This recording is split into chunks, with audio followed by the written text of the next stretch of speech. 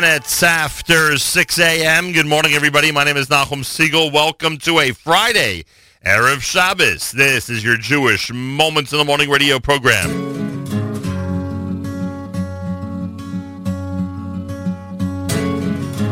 זה עוד יום שישי, נושם את האוויר, האור והצל משחקים, שוב תופסת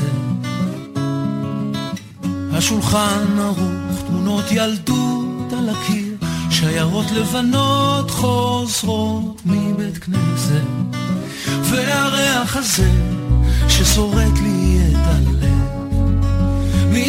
מתגנב ופותח דלתות אל אושר קטן, אל אותו שיר ישן שעובר אצלנו במשך דורות, מתנות קטנות, מישהו שלח לי מתנות קטנות, רסיסים של כוונה, עיגולים של אמונה, מתנות קטנות, מישהו שלח לי מתנות קטנות, כמו הכוח לקבל את מה שאין, את מה שיש, מה עוד אפשר כבר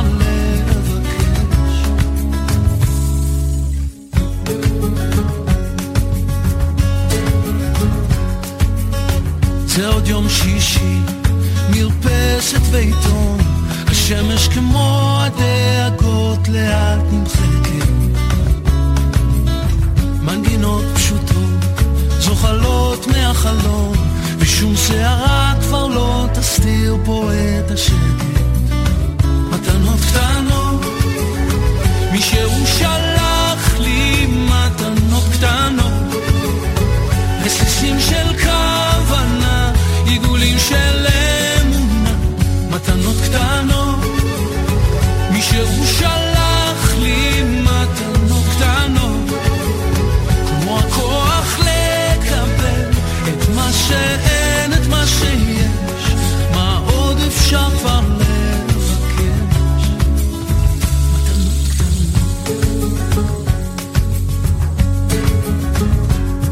קיבלנו בחרת ואותנו קידשת, ברוך אתה אדוני מקדש השבת,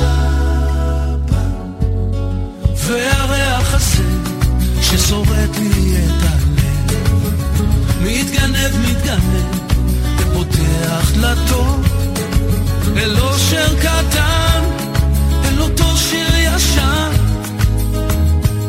שעובר אצלנו במשך דורות, מתנות קטנות, שהוא שלח לי מתנות קטנות, רסיסים של כוונה, עיגולים של אמונה, מתנות קטנות, מישהו שלח לי מתנות קטנות, כמו הכוח לקבל את מה שאין, את מה שיש, מה עוד אפשר כבר לבקש, מתנות קטנות.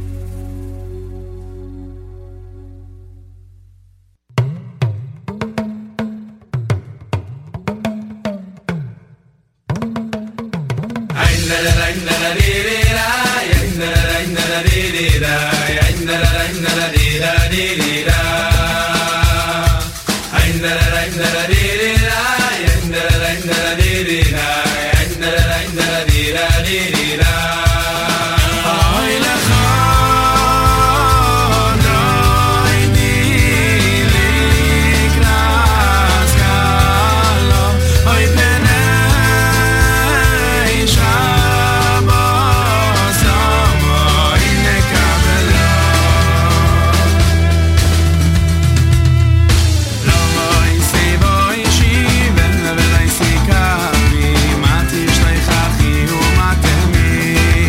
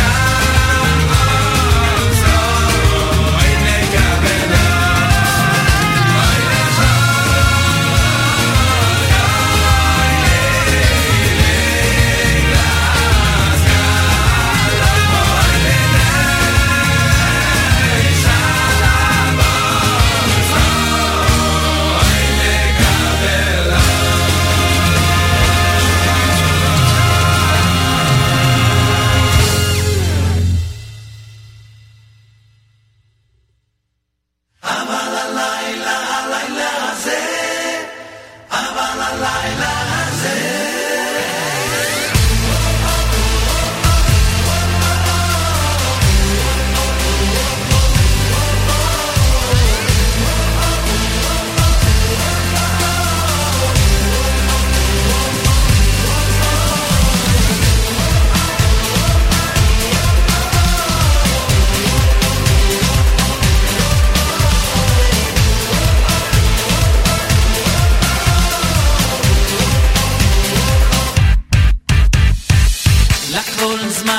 לכל זמן בעת, לכל זמן בעת, את לאהוב, את לשנוא, את מלחמה, ויית שלום. לכל זמן בעת, לכל זמן בעת, את לאהוב, את לשנוא, את מלחמה, ויית שלום.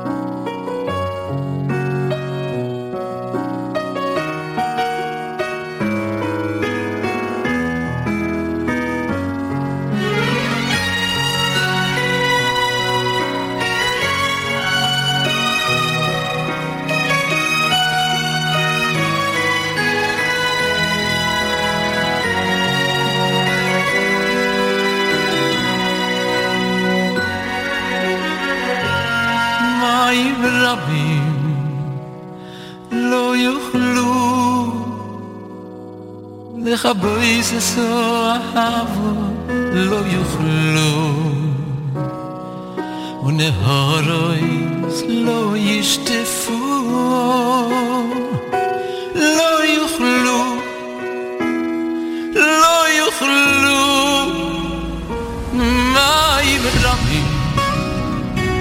לא יוכלו לחבויס סוהב לא יוכלו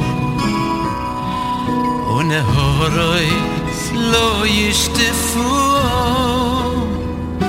לא יוכלו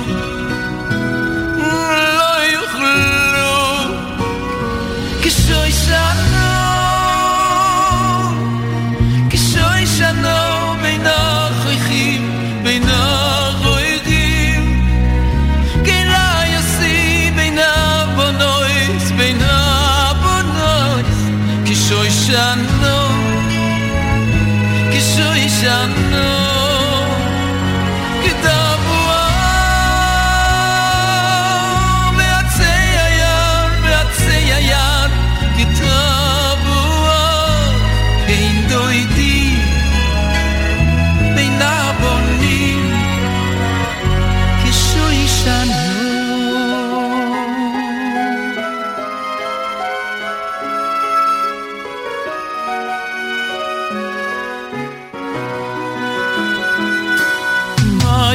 רבי לא יוכלו לחבויס סוהבו לא יוכלו ונהורס לא ישטפו לא יוכלו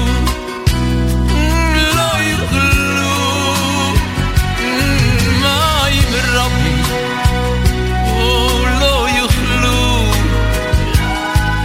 לחבויס סוהבו לא יוכלו ונהורס לא ישטפו לא יוכלו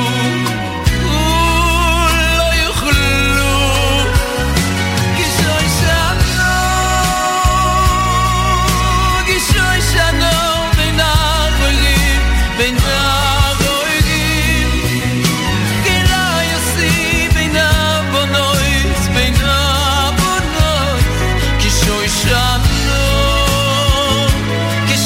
I know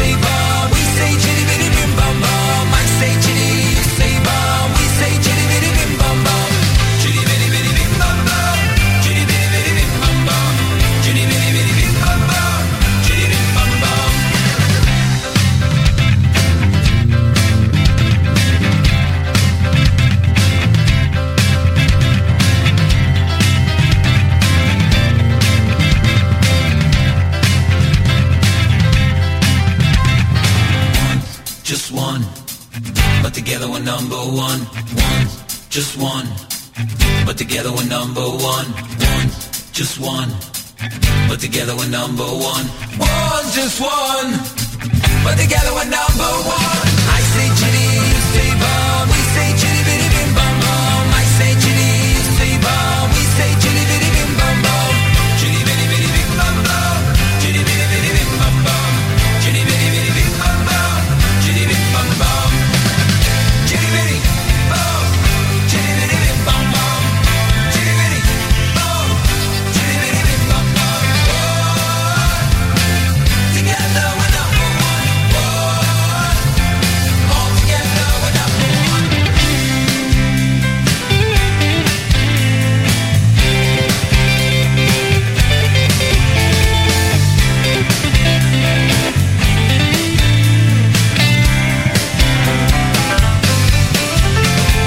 I say chitty, you say bum. We say chitty bitty bim bum bum. I say chitty, you say bum. We say chitty bitty bim bum bum.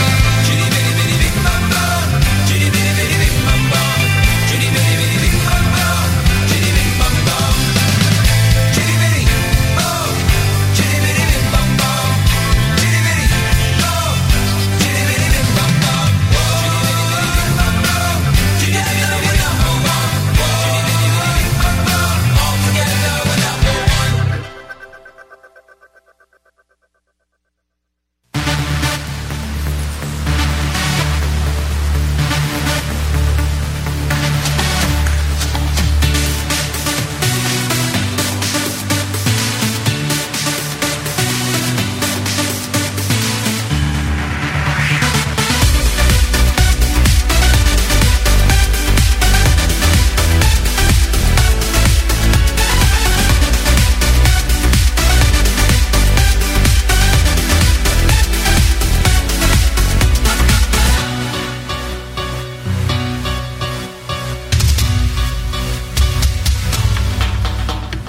Am Yisroel, listen up. I know this galus can be tough. We've had our fair share amount of pain. But Am Yisroel, don't give up. The finish line is mamishut. So pack your bags, Megain Shem Baldaheim. Am Yisroel, listen here. I know you've waited years and years. Don't ever think your tefillos are in vain. For Am Yisroel, it is clear. A father can always hear his child when he calls out his name. And he'll fulfill your every tefillah, tefillah. You could be sure he'll answer your bakosho. So let your heart cry. Your words will touch the sky. You know for sure, 'cause that's what he is waiting for. And he'll fulfill your every tefillah, tefillah. You could be sure he'll answer your bakosho. So let your heart cry. In your troubled times, hu yaneinu b'yesoro.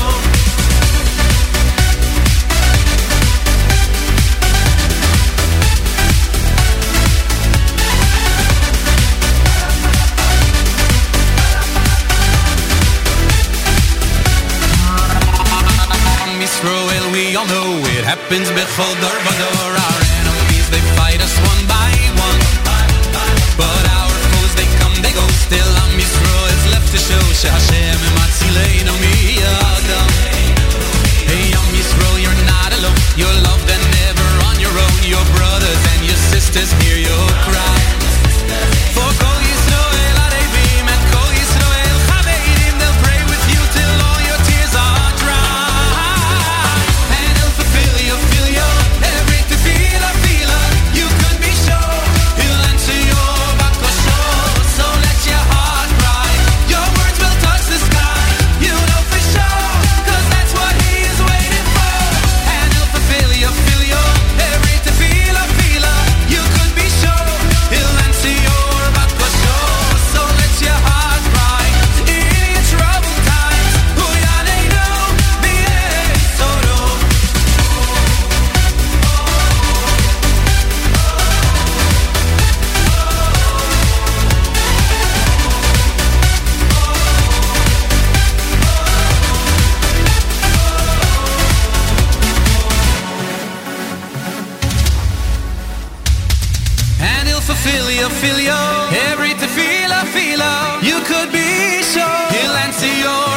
sure. So let your heart cry. Your words will touch the sky. You know for sure, 'cause that's what he's waiting for.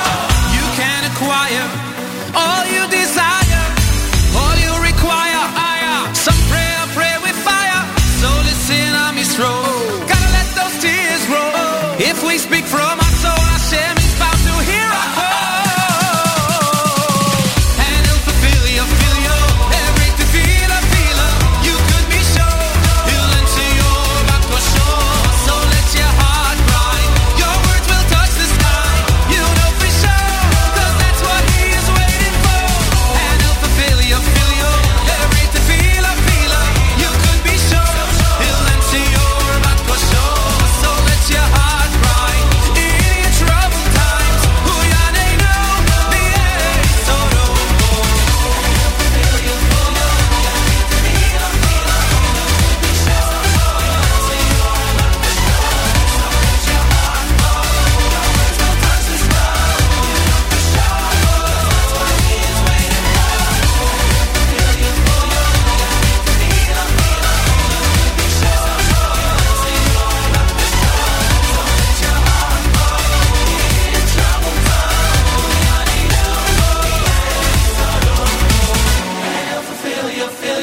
Every tefillah, you could be sure. He'll answer your bakosho. So let your heart cry. In a troubled time, hu yaneinu b'yesoro. Benny Friedman with Fulfill Your Tefillah here at JM in the AM.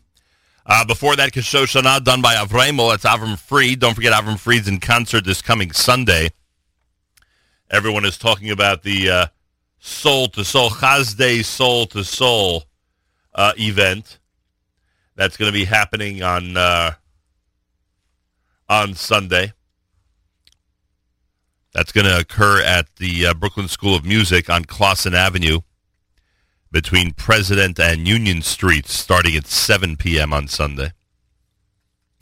Avremo with Bring the House Down. Information on that, 347-688-SOUL, 347-688-SOUL. Before that, Yaakov Shwekey's 8 Recode. You heard Eitan Katz with a Chadodi. Matanot Ktanot, Rami Kleinstein. Oh, Eighth Day was in there as well, right? Wasn't Eighth Day in there? I think Eighth Day was in there with Chiri Bim. Maybe not. I don't. I can't remember anymore. And Regesh with Modani opening things up, and we say good morning. It's Friday on this March 3rd, day 5 in the month of Adar, the year 5777, Tafshanai Zion. Erev Shabbos Parshas Truma with candlelighting time at 5:29 on this Erev Shabbos. 5:29. 31 degrees, partly cloudy, a high of 40. Clouds tonight and tomorrow. Tonight down to 21. Tomorrow we're around 30 degrees. Oh, a cold Shabbos. 54 right now in Yerushalayim. We're at 31 in New York City as we say good morning at the JM and the AM. I want to thank everybody who came on out to Wesley Kosher yesterday for our live lunch. That went from noon to 2 yesterday up in Muncie. It was great seeing everybody, and all of us, myself and Miriam L. Wallach and our team and Naomi Nachman and everybody who was part of the production, thanks you for being there and joining us and for tuning in and watching around the world. Always a lot of fun, those shows, and yesterday no exception. Hey, we want to wish a mazel tov to Jeremy Bienenfeld. We want to wish a very special mazel tov to Jeremy Bienenfeld and an extra special mazel tov to Cheryl and Dr. J. Bienenfeld. Jeremy Zofruf is this Shabbos, looking forward to joining in the big celebration. And we take this opportunity to wish Jeremy and Rena and the entire Bienenfeld and Landsman families a major mazel tov from all of us here at JM and the AM. Looking forward to the big night this coming week, and looking forward to a wonderful ufruf this coming Shabbos. So we say mazal tov to everybody out in Cedarhurst, everybody out in Teaneck, and we're looking forward to being part of the celebration this coming Shabbos, and of course through the big wedding coming up this week. Friday morning broadcast, it's JM and the AM as we continue. Don't forget, today is the day, Fridays, that we really get into detail about what's happening in the Jewish world and this and Israel and this crazy world of ours in general. Malcolm Hoenlein will join us at 7:40 Eastern Time We'll explore all of that. Make sure to keep it here at JM in the AM. Tzor mishalo, mishalo achalnu. Tzor mishalo, mishalo achalnu. Tzor mishalo achalnu. Baruch Hu emunai. Salvanu v'yosarnu kidvar Hashem. Tzor mishalo achalnu. Baruch Hu emunai. Salvanu v'yosarnu kidvar Hashem. Hazan, hazan, hazan. Hazan esolamo. Hazan, hazan, hazan.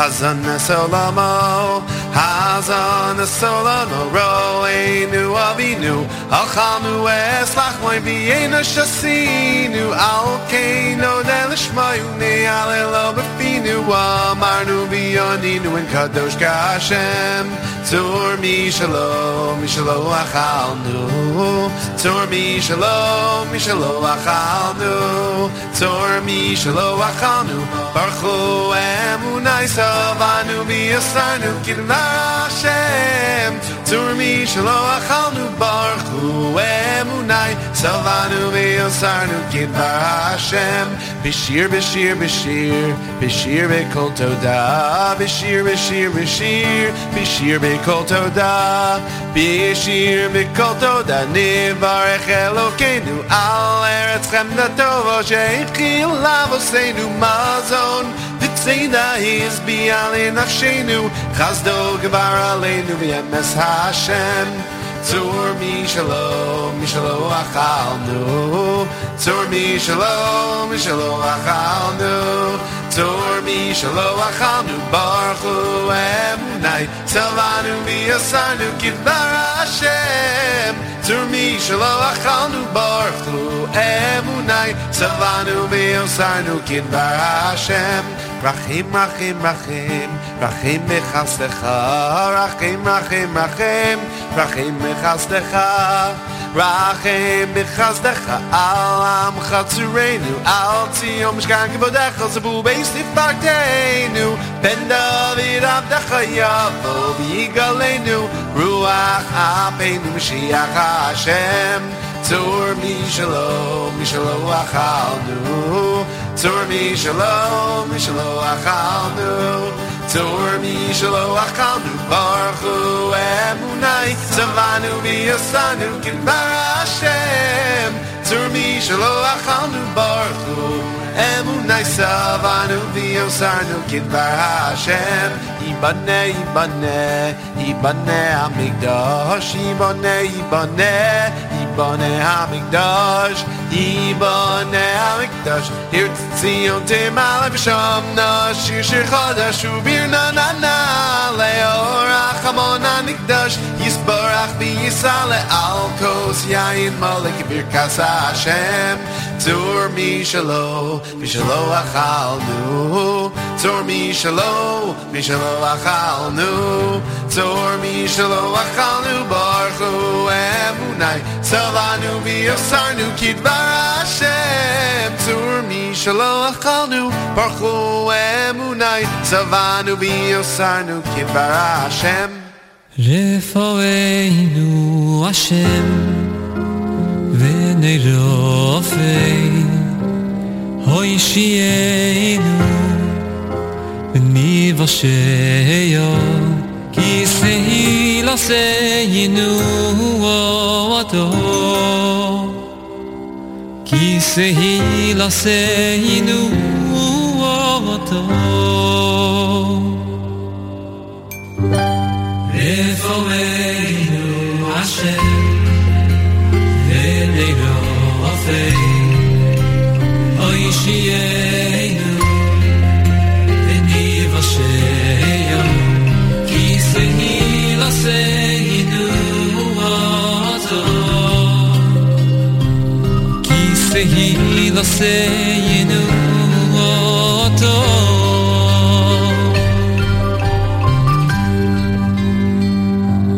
Ki Keil Melech Roifei Nemo Verachamo Oto Ki Kein Melech Roifei Nemo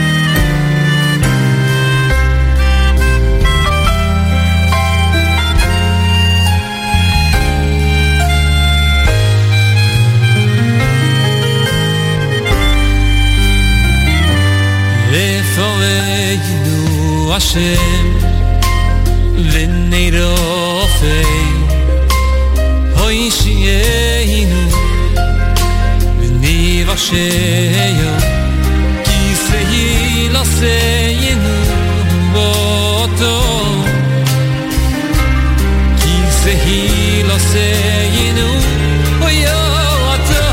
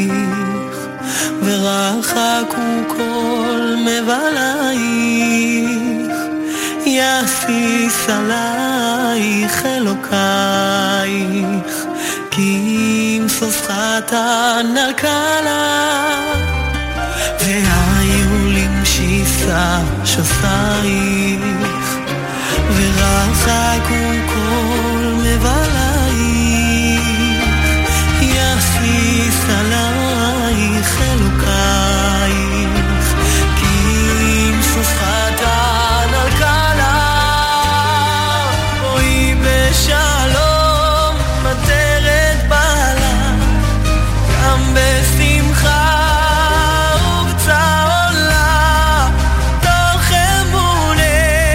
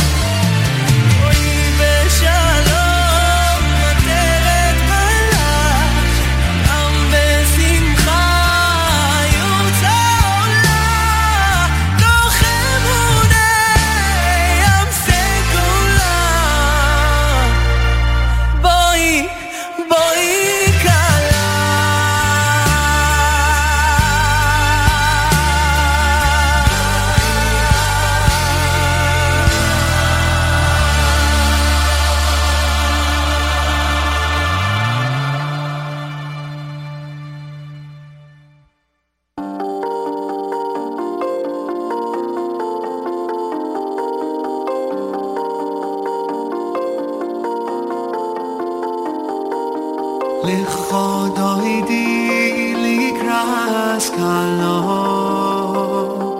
Piri Shabbos nikamelo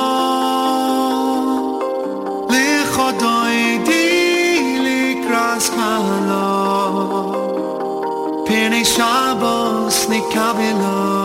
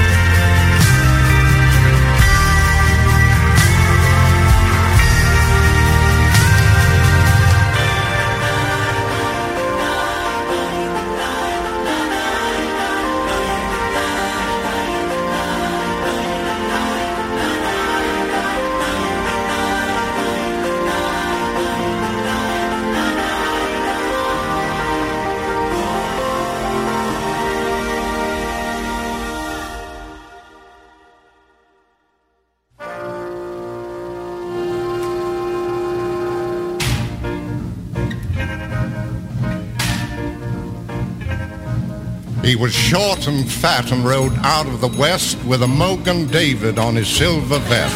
He was mean and nasty right clear through, which was kind of weird because he was yellow too. They called him Irving. Big Irving. Big short Irving. Big short fat Irving.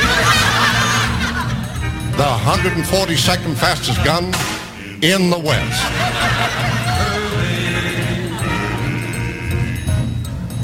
He came from the old bar mitzvah spread, schlepping a salami and pumpernickel bread. He always followed his mother's wishes. Even on the range he used 2 sets of dishes. Irving. Big fat Irving. Big sissy Irving. The 142nd fastest gun in the West.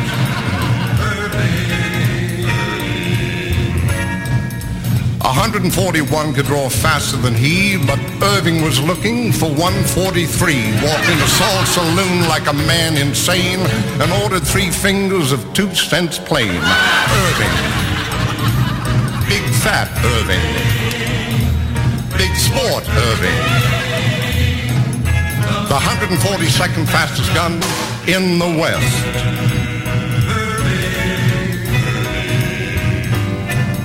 The James boys was coming on a train at first sun, and the town said, Irving, we need your gun. Well, that train pulled in at the break of dawn. Irving's gun was there, but Irving was gone. Irving. Big fat Irving. Big help Irving. The 142nd fastest gun in the West.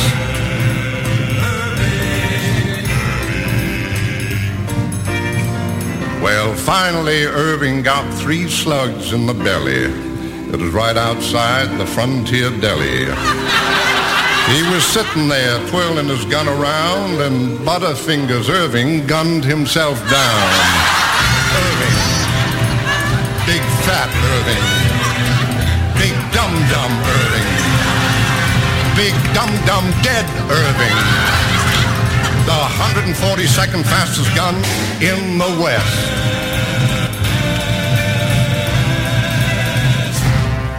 Really? JM in the AM, one of our ultimate Adar Purim selections here on a Friday morning Erev Shabbos. Thanks for joining us on this Erev Shabbos Parshas Truma, candlelighting at 5:29. An amazing week with Nefesh B'Nefesh. I want to thank them. A great day yesterday during the day with Manischewitz up at Wesley Kosher. I want to thank everybody up there. And thank everybody at Manischewitz. I want to again wish a mazel tov to the Bienenfeld and Landsman families. Jeremy's Ufruf this coming Shabbos to Jeremy and Rena and the extended Bienenfeld and Landsman families. A very, very special mazel tov from all of us here at JMNAM. I've mentioned countless times over the years how extra special it is when you're familiar with both sides of a wonderful major simcha. So I say mazel tov from all of us here at JM in the AM.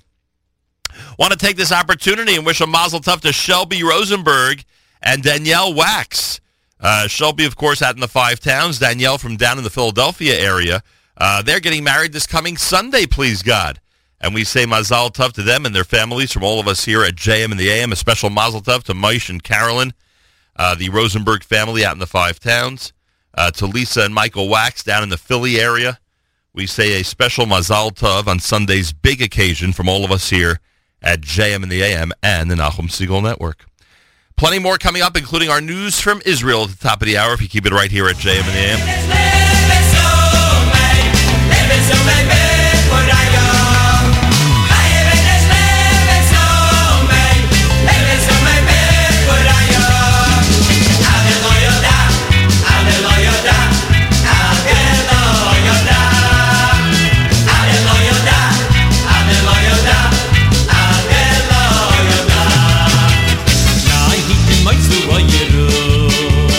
Oyru oyru oyru bisimfu, la hitim oysu oyru.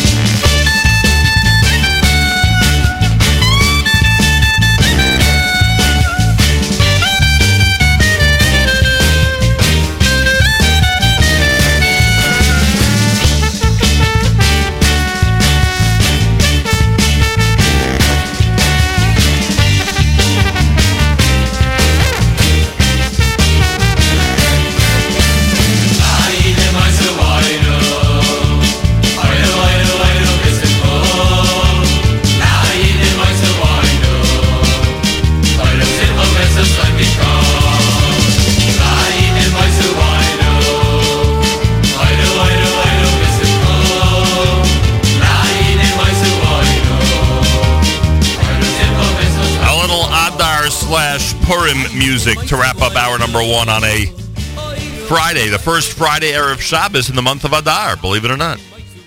It's Erev Shabbos Parshas Truma with candlelighting in the New York area at 5:29. I thank you all for tuning in and being part of this amazing week for us here at JM in the AM. Plenty of highlights this week, and all started on Sunday with the mega event with Nefesh B'Nefesh, and then our journey down to Florida for the incredible 15th anniversary celebration. That was something. So I thank you all for being part of it. It's America's one and only Jewish Moments in the Morning radio program, heard on listeners-sponsored digital radio around the world on the web at NachumSegal.com, on the Nachum Segal Network, and, of course, on the beloved NSN app. We've got Galei Tzahal in the background. We're going to do our news from Israel coming up. Reminder, Avram Fried in concert with Chazdei Soul to Soul this Sunday. Starts at 7 p.m. at the Brooklyn School of Music on Clausen Avenue. Information at 347-688-SOUL, 347-688-SOUL. Safam is at the Rutgers Hillel. It's an amazing event every time they come to New Jersey, Safam. And that concert begins at 7 p.m. on Sunday night. Go to rutgershillel.org for information about all of it. rutgershillel.org for information. I remind you the Shuvu dinner is tomorrow night in Brooklyn, New York. We wish Mazal Tov to all the honorees. And the Beis Medrash is going to be dedicated in memory of Rabbinish Mandel tomorrow evening. That's happening at the Palace on McDonald Avenue in Brooklyn. Contact Shuvu for information at shuvuusa.org or by dialing 718-692-3434 for information on that. Mayanot Yeshiva High School has their big dinner tomorrow night. That's happening in New Jersey. Congratulations to the Linzers, to Mrs. Cohen, to Rabbi Daniel and Diane Cohen, to all the, and of course the Ritholtz family in memory of Bruce Ritholtz. All the honorees tomorrow night at the Mayanot Yeshiva High School at their annual dinner. That is happening tomorrow evening. Galei Tzahal in the background. Galei Tzahal, Israel Army Radio, 2 p.m. newscast for our Friday next. Boker Tov from JM the AM. גלי צהל השעה 2, כאן שני בירנבוים עם מה שקורה עכשיו. חברת הכנסת שלי יחימוביץ' המתמודדת לראשות ההסתדרות תוקפת את יושב ראש הארגון אבי ניסנקורן. זאת על רקע הדיווחים על עסקה בינה לבין איתן כבל במרוץ לראשות מפלגת העבודה. כתבנו תומר ורון. מי שהרמות חמאת עופר עיני על ראשו מוטב שימנע מהטפות מוסר צדקניות ובלתי אמינות עונה יחימוביץ' למתקפה של ניסנקורן על רקע הקלטות שנחשפו אמש של איתן כבל. בניגוד אליו שהומלך בקומבינות לתפקיד יושב ראש ההסתדרות המשיכה יחימוביץ', כל חיי מוקדשים לחקיקה ולמאבקים למען העובדים. מוקדם יותר היום אמר ניסנקורן כי ההקלטה בדבר תמיכה הדדית של כבל ויחימוביץ' במרוצים לראשות מפלגת העבודה וההסתדרות מתעדת קומבינה מושחתת. תושב ירושלים נעצר בחשד שביצע מעשים מגונים בילדות ובנשים צעירות, בעיקר במקומות הומי אדם. כתבנו אריאל זיגלר. החשוד בן 32 נהג על פי החשד להסתובב במקומות הומי אדם בירושלים, בין היתר חנויות ואוטובוסים, ולבצע מעשים מגונים בילדות ובצעירות. עד כה 3 תלונות הוגשו נגדו במשטרה, והוא נעצר. מעצרו הוארך וכתב אישום יוגש נגדו בימים הקרובים. בתאונת דרכים סמוך ליישוב כליל שבגליל המערבי נפצעו קשה 2 צעירים כבני 20. צוות של מגן דוד אדום פינה אותם לבית החולים בנהריה. נסיבות התאונה נבדקות. פועל בן 27 נפצע באורח בינוני לאחר שנפל מגובה של כ3 מטרים באתר בנייה בביר אל מקסור שבגליל התחתון. כתבנו קובי מנדל מוסר כי הפצוע פונה לבית החולים רמב"ם בחיפה. מכה נוספת למועמד של הימין בצרפת פרנסואה פיון לאחר שדוברו הודיע על פרישה מתפקידו. כתבתנו שירה נאות. הדובר של פיו פרסם את ההודעה בטוויטר והסביר שלא ייקח עוד חלק במסע הבחירות של המועמד השמרני, אחד משלושת המתמודדים המובילים לנשיאות צרפת. בשבוע שעבר נפתחה חקירה רשמית נגד פיו, בעקבות חשד ששילם במשך שנים לאשתו ולילדיו משכורות מזויפות, שערכן עומד על כ1,000,000 אירו. התחזית מחר תורגש התחממות, בראשון ובשני יהיה נאה והטמפרטורות יהיו גבוהות מהרגיל. אלה החדשות שעורך עומרי רחמימוב, בצוות ענבר טוויזר ובן קטן.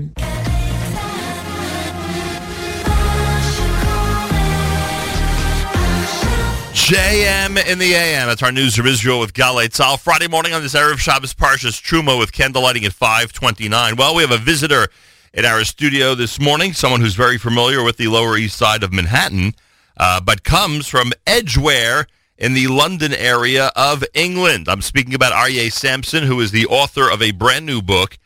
It's entitled Go to Yourself, Transformation Through Wisdom, through Jewish Wisdom and Psychology. Aryeh Sampson, welcome to JM in the AM. Thank you very much. Go to Yourself. Sounds a little bit like an unusual title. Well, I mean, it was inspired by the story of Abraham. Yeah. When Lech Lecha, and the Bible explains when Hashem said to Abraham to go for yourself, it also means to go to yourself. But all tests are there for us to bring out our potential. So in addition to actually the physical act of going on behalf of yourself or for the betterment of yourself, there is a reference to getting to know yourself, getting self-awareness. That God is saying this experience is going to give you more self-awareness, or that and it's there to bring you deeper, to be more yourself, essentially, to bring out that potential that lies within yourself. So you're essentially in your book asking people to look at themselves, analyze themselves, and utilize what they know about themselves to their advantage. Yeah. Is this a unique approach? Is this a something that has never been explored before? Well, I think the unique aspect of the book is that it brings together teachings of Rav Yisrael Salanta, actually a 3-step approach, which he talks about, which is gaining self-awareness, then going on to controlling your inner negative tendencies and ultimately transforming them with tools from modern psychotherapy. So I think this is the unique idea of the book. I saw that I came from a educational background before going to psychotherapy, and I saw there was a lot of tools in psychotherapy which really mesh with Jewish thought and are basically founded on Jewish principles. So that's what I'm doing in the book. The first of the 3 that you just said, what was the first? Self-awareness. Often, it's ACT, right? Yeah. So the A is awareness? Awareness, okay. Yeah. So the first is often very difficult, and there are a lot of people who never get past that first stage. That's for sure. Yeah, that's for sure. I mean, denial. We have it very early on in the Torah. Right. We have where Adam, where are you? Right. And in psychotherapy, especially in psychoanalytic psychotherapy, there's a whole range of defense mechanisms people have of projection, of blame, which have to be overcome to get that self-insight. Right. Now, do you spend time in the book getting people to hopefully pick up those tools where they could deal with that self-awareness issue? Right. Yeah. The first stage, I deal with that, but essentially a person has to be willing themselves. I mean, I often get people working as psychotherapists in England and also worldwide over Skype, where people will say, like, could you speak to my friend, my brother, my sister, what have you? And I said, well, my first question is, do they want to come? If they don't want to come, it's very difficult. People have to face their own inner demons, essentially. And if they are not willing to, then it's that there's not much you can do. So the first step in anything is that inner desire to look within. And many of us think that we know many people that we would like to recommend to seek this type of advice, right? To pick up the type of tools you're describing, but they likely, in many cases, if not most, just don't have an interest in it. But yeah, I mean, unfortunately, it's a sad fact that many people will only look at themselves when the pain of their dissatisfaction of their life situations gets so strong that there's no alternative. When they see that I can't do this on my own, and that's often when people come to look for help. But until that point, it's just like, okay, I'll deal with it myself. Aryeh Sampson is here. The book is called Go to Yourself, Transformation Through Jewish Wisdom and Psychology. It's a Mosaic Press release. It's available everywhere, right? Amazon, etc. Yeah, Feldhammer distributed worldwide.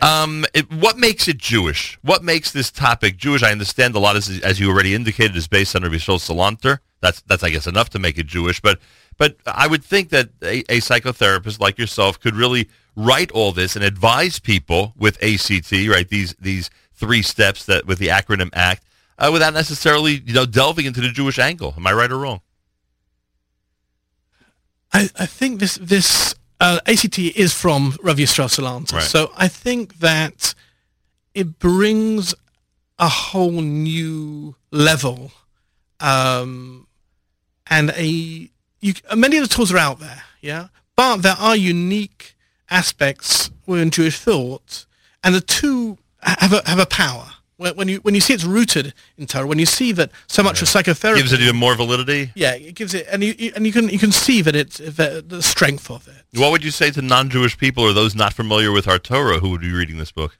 So I've shared it with a number of, in fact, I gave a talk to colleagues where I work, Right. Jews and non-Jews, Right. and it's written in a way that it can be read by everybody, and it's easily digestible. And at the back, there's glossaries, both on Jewish terms and also psychological terms. Aryeh Sampson is here, so we talked about awareness. Now let's do the C and the T. What are those two? Once someone, we hope, is ready to turn the corner and has that self-awareness issue, under control, then they move on to what? Okay, so once a person understands what sort of at the root of an issue, say anxiety, they understand they maybe have unconscious fears. The next stage is take control of it, and essentially, always doable to take control of it, or not necessarily. We can only do a hishtadlus. We can only, there's nothing that is proven. But success the majority of the time, or not? Yes, for sure. I think one of the ideas of this book is to give people hope. Right. That people who are struggling with any number, there is hope, and there's what to do, and there's powerful tools that can transform a person's life, essentially. Right. So in terms of the control stage, what I saw was also there's a teaching from Balatanya that there's 3 garments of the soul: thought, speech, and action. This is a common Jewish concept. We see it all over the place. And I saw that these 3 powers we have can be used to help us overcome control over our negative tendencies, what we call the Yetzer Hara. Right. So, and they also connect with certain specific psychological approaches. For example, the power of thought, cognitive therapy connects with. The power of speech, we have a lot of psychotherapy, but humanistic, and particularly the idea of speaking out your worries, and behavioral approaches really connect with the idea of taking action. So we can use these 3 tools to take control of our negative tendencies, either individually, one of them, or in combination. So we've covered awareness. The second one is control, and then the third is transformation. So essentially, the idea of the book, and really the idea of Rabbi Yisrael's his transformational concept, is that we're meant to go beyond the idea of just controlling our negative tendencies, but to transform it. So we overcome the issue. So for example, a person wants to go running, wants to do exercise. So the first maybe stage one could look at is what's stopping you. That's the awareness. The second is controlling our negative tendencies to stop us. So we start running. But once a person runs over and over again and repeats it, slowly but surely, if they keep it up, they will start to transform those negative tendencies to a stage where they actually may wake up one morning and want to run. And that's a transformation. Habitual. State. Exactly. Creating new habits. The Rambam. You remind me of a speech I heard from Tal Ben Shachar, and I think he gave you an approbation for the book. Yeah, he did. It was very kind of him. And that was essentially this, that you have to do it to a point where it becomes a habit and incorporate it into your life each day. Right. That's the Rambam. That's a Rambam. Right. In fact, I believe that the first ever behavioral conference was in Israel, and it started with them for a statement of the Rambam. Saying that they claimed the Rambam was the first ever behavioral psychotherapist. He was everything, wasn't he? Yeah, I think he understood it all. He was loved by all. To say it all, to say it for sure. The part 2 of the book gets into one's examination of themselves. Then you speak about relationships as well, because a lot of these different factors, whether it's anger, jealousy, etc., weaknesses in people, obviously have an effect on other people. Right. Right. And you have a whole section on spirituality as well. Right. Which I guess would, again, help us understand why there's a very important Jewish angle to all of this. That's for sure. And the sources in our Torah and our rabbinic leaders over the centuries certainly help people get through a lot of this. The book is called, let me get the official title here. The book is called, sorry about that, Go to Yourself, Transformation Through Jewish Wisdom and Psychology. Aryeh Sampson. The book is available to Mosaic Press release, available on Amazon and a variety of other places. You'll find it. Aryeh Sampson has a speaking engagement this weekend. You're going to be up at Project Inspire. Their annual convention's happening in the Poconos in Pennsylvania. Have you chosen your topic for that appearance yet? Yeah, I'll be speaking about overcoming anxiety and stress, inner calm. Why? Is there a lot of anxiety and stress in our community? Not in this particular room, or only amongst us Americans. It's only Americans who have all this stress. But they say about Americans that if you don't have a therapist, you have a problem. I'm sorry about that one. Is that what they say about us? Interesting. But I think it's one of the number ones, mental health issues is anxiety. It's enormous. It's enormous. And Sunday night, this coming Sunday night at 8:30 p.m., Aryeh Sampson speaks at the Beis Medrash of Bergenfield in New Jersey. Again, that starts at 8:30. Information about all of this, including the trailer about your book, is on your website, right? Right. And you go ahead. On aryehsampson.com. Aryeh Sampson, SAMPSON.com. You can see the trailer that was created in advance of the book, and you can get more information about Aryeh Sampson and his work. Again, it's Sunday night, 8:30 at the Beis Medrash of Bergenfield. And those of you heading to the Project Inspire convention, you have an opportunity to see him over Shabbat. Anything else you want to add? I think we've done a lot over here. Yeah, in a few minutes. We could sit here for hours, obviously, on these topics and break down every single chapter of the book, but we're not going to be doing that. I hope to be back here in the summer to do a more extensive speaker tour. So people can contact you through the website? Yeah, they can through the website. That would be great. And if anyone's interested in me coming out and speak in their communities, I'm more than happy. All right, go to aryehsampson.com for all the information about that and the brand new book, Go to Yourself, Transformation Through Jewish Wisdom and Psychology. I appreciate you stopping by here this morning. Thank you very much. A pleasure. More coming up. You're listening to JM and the AM on a Friday morning broadcast right here at the Nahum Siegel Network.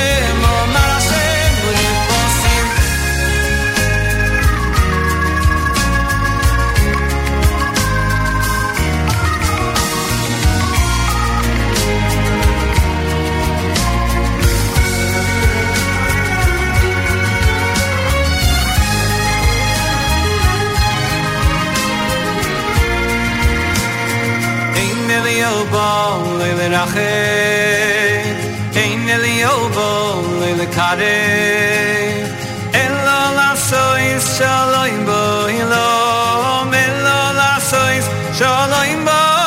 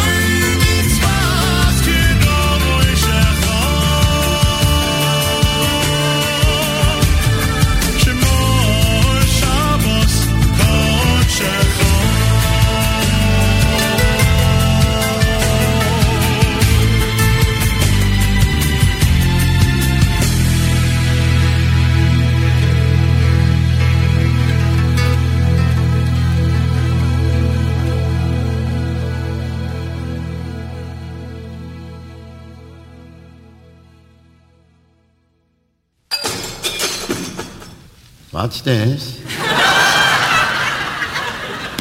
Through the window, a rock with a note on it. Here, let me see what it says.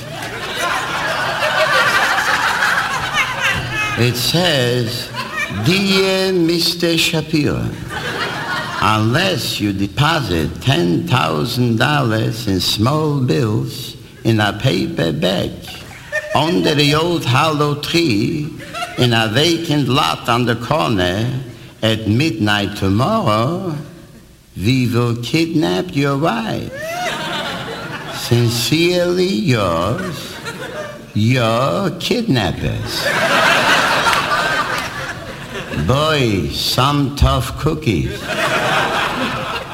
I better write them a note back immediately. Let me see. Pencil, paper.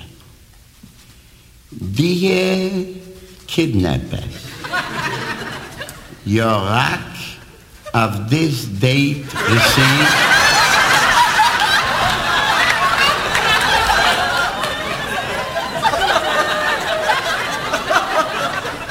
I am writing to tell you I do not have $10,000. But please keep in touch. Your proposition interests me.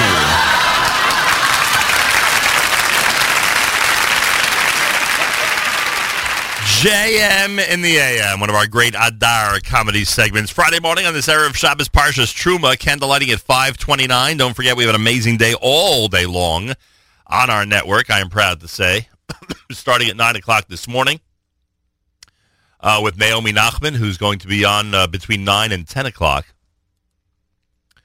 Naomi is going to... this morning is going to feature Joy of Kosher's Jamie Geller, Tamar Genger, Shifra and Shlomo Klein, and Laura Frankel, plus Basi Shemtov and Honey Kadarowski from Detroit Soul Cafe, and Danielle Renoff from peaslovecarrots.com. They are all Naomi's guests on Table for Two between 9 and 10 this morning, right after JM in the AM. 10 o'clock for our Erev Shabbos music mix, brought to you by our friends at Kedem. 12 noon, our Erev Shabbat live lunch. Mark Zamek is, of course, hosting. That is presented by our friends at Kedem, and we go all the way until candlelighting time. Saturday night, Siegel is going to be with Avrami, featuring Rabbi Eliezer Zwickler. That starts 9 o'clock Saturday night, 11 p.m. with headlines, David Lichtenstein, and, of course, a JM Sunday edition with Matis coming up Sunday morning starting at 7 a.m. Eastern Time right here at the Nachum Segal Network. So a lot going on today, lots going on over the weekend. Make sure to take advantage and tune in. Want to thank Nefesh B'Nefesh and everybody who made it an amazing week, including yesterday, our friends at Manischewitz. Really had an amazing week. Malcolm Hoenlein's coming up. We'll do the weekly update. Want to remind everybody that you're invited to the Mikveh Bat Sheva Chaya Esther to mark the 14th yahrzeit of Bat Sheva Kinelski. This coming Sunday, 10:30 in the morning at the Bris Avram Center in Hillside, New Jersey, featuring the internationally acclaimed Israeli composer and singer Zlata Razdolina and her band live in concert. There'll be a lavish buffet. The Kinelski family invites you to be part of it. Information 908-289. 0770 908-289 0770. Mentioned earlier, this Shabbos is the Ufruf of Jeremy Bienenfeld. Mazel tov to Cheryl and Dr. Jay Bienenfeld. Special mazel tov to the extended Bienenfeld and Landsman families on Jeremy and Rena's upcoming wedding. We say mazel tov from all of us here at JM in the AM. Malcolm Hoenlein, our weekly update is coming up. Rabbi Yudin, of course, at about 8:15. We'll wrap up the week at 9 a.m. and then head into our Friday programming here at the Nachum Segal Network, as we have an amazing array of a great Friday programming, to say the least. And we'll have that for you. We've been doing a lot of the brand new Leif Tahar this morning here at JM in the AM. This is the very first, and I want to thank Leif Tahar for being here yesterday. It was a wonderful segment with them. Here's how the album opens. Leif Tahar Volume 5 at JM in the AM.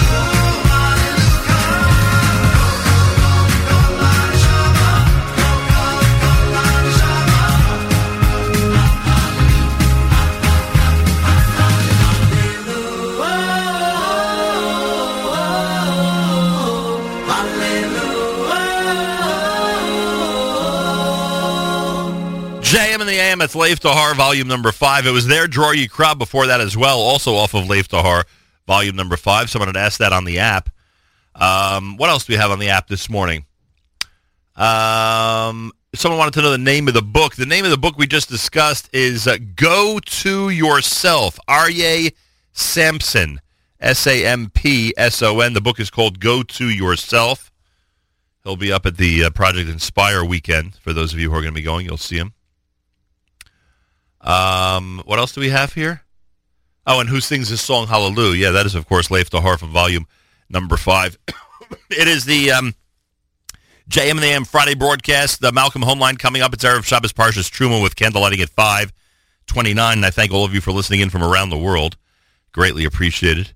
I want to give a special shout-out to some of the communities we've been to recently. I want to say hi and give a special shout-out to Livingston, New Jersey.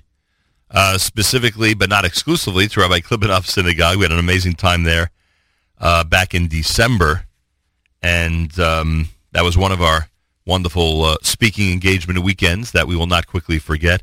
Want to thank the Young Israel of East Brunswick, B. and Ralph Rosenbaum, Rabbi Unterman, and everybody who was so incredible as hosts last Shabbos in East Brunswick, New Jersey.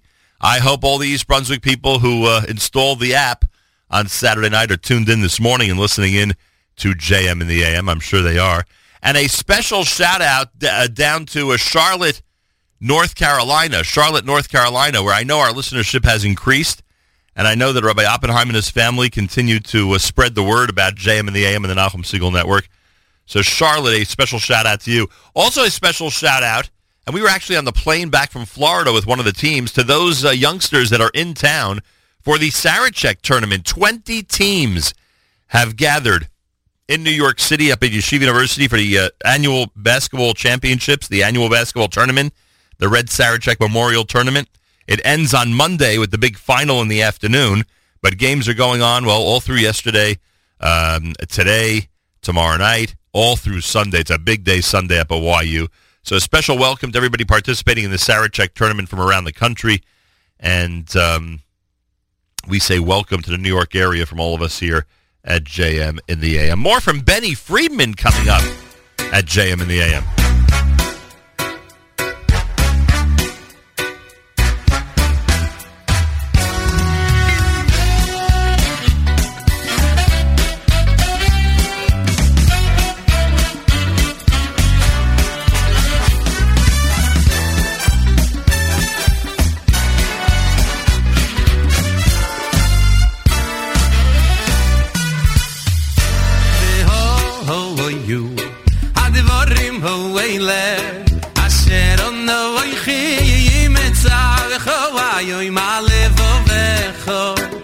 ושיננתם לבונך ודיברתו בום בום בום בום בום בום בום בום בום ואויו הדבורים מוילה אשר המלויכים מצווך אויוי הלבונך ושיננתם לבונך ודיברתו בום בום בום בום בום בום בום אשר גידישונו ומצווי זו וציבונו בדיברei toiro, acha que deixou no ver, foi só ver se vão no laço. Bediverei toiro, lá sei bediverei toiro, e lá sei bediverei toiro, acha que deixou no ver, foi só ver se vão no laço. Bediverei toiro, acha que deixou no ver, foi só ver se vão no laço. Bediverei toiro, lá sei bediverei toiro.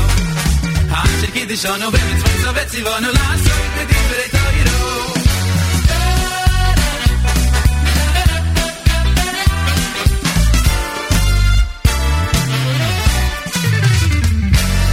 Ho you advorim hoile asher on the voichi metzavecho ayoy malevovecho veshinantom levonecho vedivarto bom bom bom bom bom bom bom bom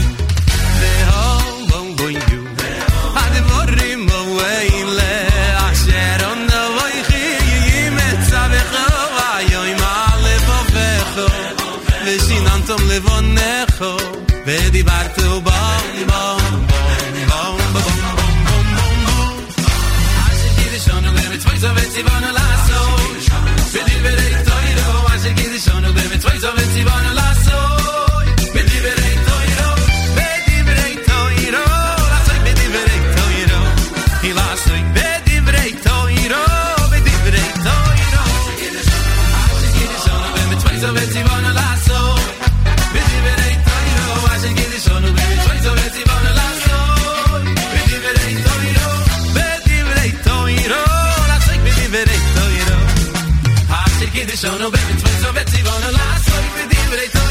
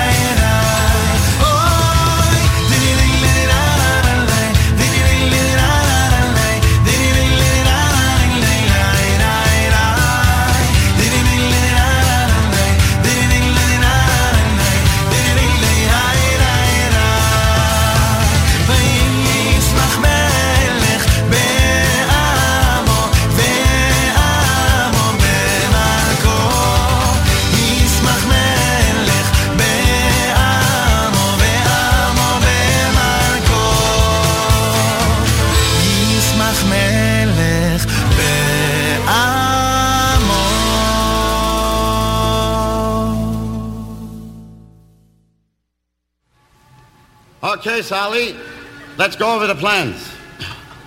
You'll go into the bank, and you'll tell them stick 'em up. Should I take out the guns first? Should I take out the guns first? Dummy! Certainly you take out the guns first. No, not here in the street. When you get to the bank, you take out the guns and you say, stick 'em up. Stick 'em up. Now, I got it. When you got all of them stuck up, you'll take out the shopping bag from Corvettes. You'll give it to the teller and tell him to fill it up, please. You'll take the bag of money. You'll tell everybody that's stuck up that they shouldn't move for 5 minutes because you've got the place surrounded by me. You'll back out of the door. I'll be waiting for you in the car. That's it. And believe me, you got the easy job, and I got the dangerous job. You got the dangerous job? I'm going in there alone with 2 guns against 6 guards and all those people, and I'm going to tell them to stick 'em up and fill it up and back out of the bank while you're sitting in the car, and you got the dangerous job? Certainly I got the dangerous job. I can drive. JM in the AM with our Adar comedy segments that people just love, and for good reason. On this Erev Shabbos Parshas Truma, candlelighting at 5:29. Malcolm Hoenlein coming up. We'll do the weekly update in just minutes. Shlomo Katz had Yismach Melech. You heard the Benny Friedman selection, La'asok. Want to take this opportunity and thank everybody responsible for an amazing week at JM in the AM and the Nachum Segal Network, including our friends in Nefesh B'Nefesh. Special shout-out going out to Rabbi Josh Fass, to Yael Katzman, to Mark Rosenberg, to Aaron Leibowitz, Tony Gelbart, of course, and everybody who was so instrumental in making it such a tremendous week for us in partnership with Nefesh B'Nefesh. Want to thank the people responsible at Boca Raton Synagogue, especially Rabbi Goldberg and Matthew Hacherman. Incredible help from Matthew over the last few weeks, and specifically, of course, over the last few days. Thank you, Matthew, from all of us here at JM and the AM. And a special thank you to some of the people who are responsible for the Yarchei Kala, including the YU Yarchei Kala, including Rabbi Yaakov Glasser and Menachem Lewin and others who helped us coordinate everything down there. Much appreciated. Big thank you to our friends at Manischewitz, to Dave Sugarman, Dave Sugarman, and to everybody, and Yossi Ostreicher, and everybody who helped us coordinate yesterday's show. Big shout out to everybody at Wesley Kosher up in Muncie for their assistance yesterday and for hosting us so nicely. It's always fun when you're with a host that is enjoying the fun of the show, and they certainly are part of that yesterday. We thank them very, very much. And to everybody who really helped make this a great week. Weekly update coming up and plenty more. Keep it right here at JM in the AM.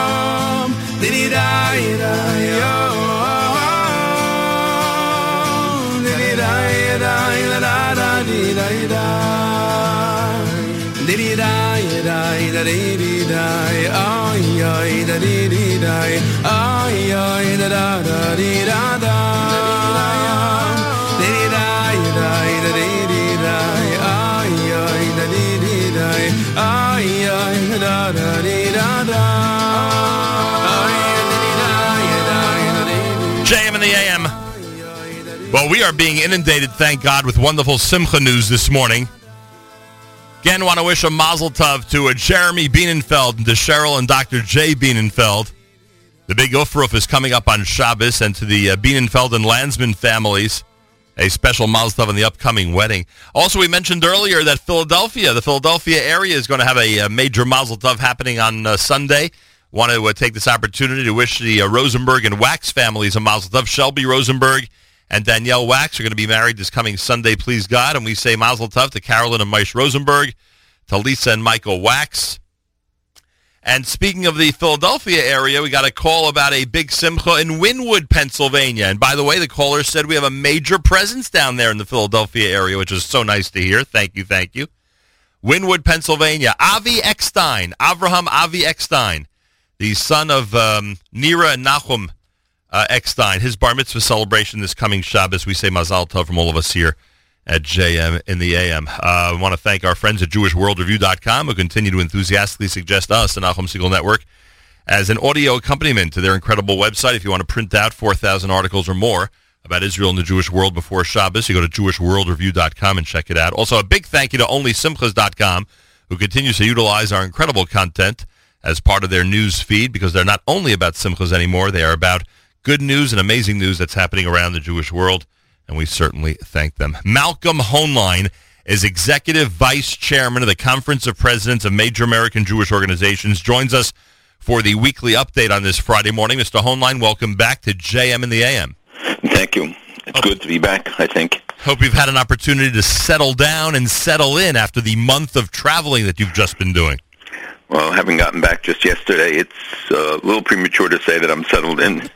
I'm never sure that I'm settled, but I try. What did you think when, essentially, the opening of the speech to the joint session of Congress by the President of the United States concentrated on the topic of anti-Semitism? Well, first of all, I thought it was appropriate. I thought it was certainly something welcome that in the first sentence he devoted to the incidents, and for all of those who were critical of his failure to acknowledge it, I think have an obligation, and we have spoken out on that, but congratulated him for doing it, expressed appreciation for doing it. It was the right thing to do, but it was also his reference to Israel, where he did not mention many other countries. He did specify his commitment to strengthening the ties with our ally Israel, and I think he used a superlative term there, as I recall. Right. So that got overlooked, by the way, in the course of the reportage about his comments on anti-Semitism and the rest of the speech, but I thought it was also significant. Are we lacking leaders? And I know that there are systems in place, and that synagogues and schools and JCCs, have connectivity, so to speak, with authorities and with Jewish leadership when it comes to episodes and potential episodes. We know that. You've told us that many times. But there seems to be a lack of leadership in our community nationwide on this issue. I don't get the feeling that leaders in our community of all varieties are speaking out the way they should and are encouraging, average people like us to take action in regard to what's happening across the country. Are you getting the same feeling? No, I think that there's been a terrific response. There are differences of view about how you respond to this, and that's legitimate. There are those who say that hyping it only means to invite more copycatting, that some who downplay the significance of calls as opposed to incidents. And, there have always been cemetery violations, they argue.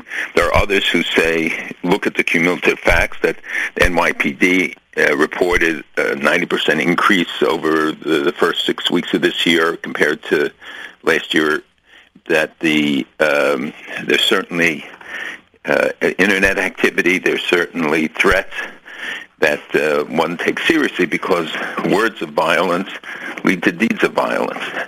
And so there is some difference of view, but I think in terms of speaking out and in terms of taking steps, SCAN, the Secure Community Network operation, which I've mentioned many times here for people and institutions, especially schools and shuls, to go to, JCCs to learn about how you deal with all sorts of security threats. They did briefings for hundreds and hundreds of JCC executives, for school executives and directors, yeshivot and day schools and others this week alone, together with DHS and FBI, both of whom I have to say have been very cooperative with them and expressing concern. And there's a meeting, in fact, today with the head of the FBI, or some consultation with him today. And there's much more that goes on behind the scenes and quietly than gets reported and shouldn't be reported. But I would say that the response of the community and community leadership has been very strong. Hate to disagree, but I think there are too many people across this country who are seriously living in fear at the moment and are not sure what to tell their kids in terms of how to conduct their day because of potential attacks and other things that they're worried about. I don't think the average Jewish person in this country is getting that feeling that this matter is being taken care of the way it should. But well, it's a question. What we can't put a policeman in everybody's house. There are police. No, but there's certain institutions. But there's certain reassurance that Jews across this country are looking for from their own leaders. There's certain, some of the things you just described. I don't think the average person on a regular basis understands or realizes that someone's out there doing their bidding, that someone's out there, taking care of these issues. Well, that's a criticism of the media, because it's not because this information isn't being made available or that we haven't responded on a regular basis. I have to say, when we were in Israel, it got front page coverage all the time, and people very aware there, very concerned about what's happening here. You know that it's been going on in Europe for a long time, far more intense activity than we see here. We saw the threats now that came from ISIS that in Britain, where they said that they will just act indiscriminately. There was a warning yesterday from ISIS leaders about threatening to attack Jews wherever they are. It called to terrorize Jewish communities in the West. They tell them to dress like Jews and to take it then. And in one case, they actually published a list of Jewish communities in Britain, but they said that they should take the kind of activities that they should engage in. So we know that these kind of threats, while people say, well, haven't actualized, they can be actualized very easily. Oh, yeah. And they can be translated into activity. So there is no lack of concern, and certainly it's something that we and others have been dealing with on an hourly basis, a daily basis, for a long time, but warning about these things for much longer. We created SCAN years ago, and the problem is, as I've told you often, is that institutions and our agencies and our community organizations, when it comes to their budgets and they have to cut or they want to allocate funds, security was always the last thing. In Europe, it was the first thing. Right. And governments allocated large sums of money in France and Britain to assist the Jewish community in face of the attacks. But here, the federal government finally allocated money, and the vast majority that went on an annual basis to Jewish institutions for cameras, for other equipment. It was a one-time grant, and it went only so far. And hopefully they used it for the purposes for which it was intended. Now the government is going to allocate more money. Governor Cuomo allocated $25 million for Jewish security in New York State alone. I think other states are going to follow suit, and we've had discussions with members of Congress even during the night last night. And I know Carolyn Maloney is going to hold a press conference about this today. Others are dealing with it. Governor Cuomo, I understand, is going to Israel for a day to discuss it. People are acting on it. It's not as if this is being swept under the rug.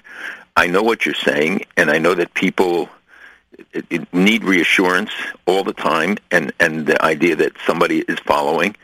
But I have to say, the FBI is investigating that they were not able to identify somebody. Has to do with the use of technology today, right? And that it could be a foreign source that is engaged in this, which makes it far more difficult. Yeah, I mean, the two major categories, I know there are others, obviously, but the two major categories that we've been focused on in this country, or at least the media has been focusing on, are the cemetery episodes, of course, and the JCC/major Jewish institution bomb threats, essentially. And the cemeteries, like you say, you can't have a cop everywhere, and generally, those places are not being guarded at night. We understand all that. But when it comes to the other one, it is shocking to the average person. And again, I know that sometimes we're unrealistic and have unrealistic expectations. But it's shocking to us in 2017 that someone could actually place a phone call and that it can't be traced or it can't be, detected, where it's coming from, who it's coming from, and who they were influenced by in order to make that phone call, having in mind ISIS and the possibility that they actually, are connected somehow to all of these threats. Am I being completely unrealistic that these technological, the things that we think can be solved technologically are more complicated than I think?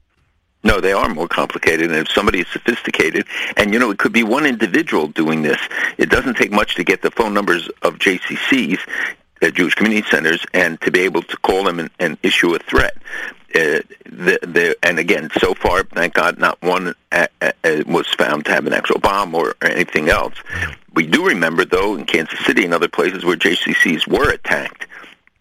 And we know that what goes on the campus, which is another category, it seems, in people's minds, but to me, frankly, is perhaps the most troubling, because we saw over the last years the rapid increase in the number of anti-Semitic incidents, whether guised as BDS, which at its core is anti-Semitism, and that does not mean criticism of Israel or having a difference of view over policies with Israel. I'm talking about those who deny Israel's right to exist, who deny the right of the Jews to state, the singling out, the triple standard, not even a double standard against Israel. But the thin veil is quickly removed, and it's what we warned about for a long time, and as you know, people did not want to pay attention to it.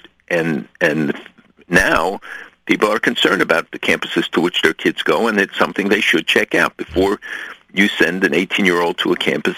Parents have an obligation, as much as they will check the academic standards, they ought to be checking the security standards there. No question about it, and we discussed, and I told you this based on my trip down to North Carolina when I was briefed by the community leaders, that the campus security essentially acts independently, and anybody who thinks that anybody has any jurisdiction over them, they are making a terrible mistake.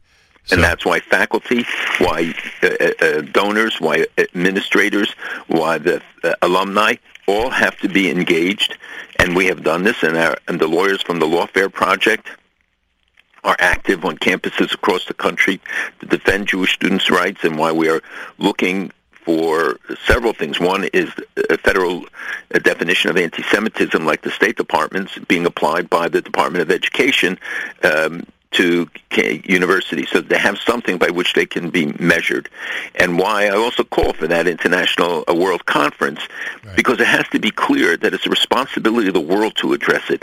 The Jews can't address the problem of anti-Semitism because we're the victims, not the perpetrators. And we can be tougher in our responses, but whatever it is, it'll be a defensive stand. Hey, I'm sorry. But I believe this time we need an offensive stand, and there has to be clear definitions and clear message that we're not going to accept it. We're not going to raise the bar on what we will tolerate. That has been our MO. We read it in the parsha a couple of weeks ago about in the Exodus from Egypt, that the Jews kept saying, we can take it, more bricks, less straw, tougher, and they kept saying, and until they said at one point, no more, God said, now you're ready to be redeemed. Mitachat sivlot Mitzrayim, it says, and the commentator says it's savlanut. It's from under the impression, but it really means from under the tolerance level that you kept saying, and until you were psychologically ready to be free. And we, who are free and have the ability, have to act in that way and show that mentally we are free as well as physically. It's America's one and only Jewish Moments in the Morning radio program, heard on listener-sponsored digital radio around the world on the web at NachumSegal.com, on the Nachum Segal Network, and, of course, on our beloved NSN app. Have you given consideration as to the site of the World Conference on Anti-Semitism that you're proposing? There, symbolically, there could be some interesting sites to hold that conference. Absolutely, and we have given a lot of consideration. Believe it should be in Europe, which is still the front line now today on the battle anti-Semitism. And as we did for Soviet Jewry when we convened the World Conferences led by Golda Meir, I think, in fact, the first one in 1972 and 1976. It put the marker down, and it elevated the cause. It became a rallying and mobilizing force. And what I want there is not for Jews to denounce anti-Semitism, but the leaders of the world to be called upon to speak out against anti-Semitism and racism and bigotry in all its forms. But fighting anti-Semitism will fight all forms of racism, because we know that the largest number of attacks are against Jews, including in the United States. And you've given thought to how many countries would participate, I'm sure. Well, we've had some discussions. We don't know. You never know until you actually do it. People, of course, indicate. But I think if, in fact, and to the large degree it depends on the government of Israel, it depends on others, that if, in fact, it is convened, I think the response would be very strong. People are beginning to come to terms with the danger that exists to communities. Look, churches are under siege. Christians are being killed. Others are being killed. This is something that too often gets swept under the rug, and people don't take the time to really examine it and look at what the reality is. And if we do, it's for the 15 minutes of the news report, and then it goes off. You saw this week how British bishops and others were condemning and speaking out against the Apartheid Week, Israel Apartheid Week in Great Britain. Right. And that they have taken, and the British government has taken some strong stance against BDS because they've come to the realization that this is something that affects everybody. And when Jewish students, as the bishop said, feel intimidated or vulnerable and insecure, especially given the rising anti-Semitism, that it requires that people stand, because it means the end of dialogue. It means the end of positive actions, cooperative actions. New leadership at 10 Downing, is that the reason, or is it just a coincidence? No, I think this goes beyond just the new leadership. Of course, that helps, and if Mr. Corbyn, God forbid, were to have been prime minister, I think the situation would have been different. And I think that we see even changes at the UN where Nikki Haley, the ambassador of the United States, has started to talk about ending the Human Rights Council's obsession with Israel. We've seen others who have issued statements, including the Secretary General, about the bias against Israel. And, the criticism, again, I saw the Syrians who come in for treatment in Israel, and at immense expense, and causing a real problem, a budget crisis for hospitals, and the government having to step in, and they pay for all these people being treated. That it's something the world doesn't credit Israel, but instead keeps up this constant barrage of criticism, and I think that all of these things contribute to this atmosphere. The tolerance for all these years of the money that the PA was paying terrorists, and now we have the Taylor Force bill. Right. Taylor Force was the young Marine who was killed in Jaffa, was walking and was the victim of a terrorist attack, and he. So the bill is called for him that it would stop assistance to West Bank and Gaza until the Secretary of State can certify that the PA has ended the steps to end the acts of violence against U.S. and Israeli citizens, and condemn such acts and stops the payment. I mean, it's just ridiculous that I saw a number. I think 36,000 people receive pensions who are in Israeli prisons or who were killed in carrying out terrorist attacks, that their families, or in the case where those are alive, receive pensions many times that what a Palestinian would receive, or what a Palestinian policeman would make. So Lindsey Graham deserves credit for leading in this effort, and we hope that they'll work out the language so there can be strong bipartisan support and a message to everyone. We always wonder if these things are, the acts of Congress or the attempts to get these bills passed, if they end up being symbolic or not. With the prior White House, it seemed that the money ended up at the PA's hands no matter what. I don't know what the current White House would do, if they would encourage, it one way or the other, but I guess that remains to be seen, right? No, yes, obviously it does remain to be seen until we actually do it. But the language certainly has been very strong, and the express commitment to doing something has been strong. So we want to see it translated, but it's up to Congress and to see a bipartisan support, which I think does exist and will be manifest. I'm convinced. By the way, I wanted to wrap up the when we brought up anti-Semitism in the United States to open the conversation. On the cemetery episodes issue, for those of us who grew up near Jewish cemeteries or frequented areas that were near Jewish cemeteries, these types of episodes are really frequent. I'm sure you're aware of that. I mean, there are certain places where these types of things go on a really regular basis, I mean daily or weekly. And I'm just wondering if it's possible at this time, because of the atmosphere toward Washington among the media, that they're simply paying a lot more attention, reporting a lot more about these types of episodes, and maybe even people in general, because of their fears in terms of what's going on out there, are paying more attention, and again, making the press and everybody else around the country more aware of these. Is that possible?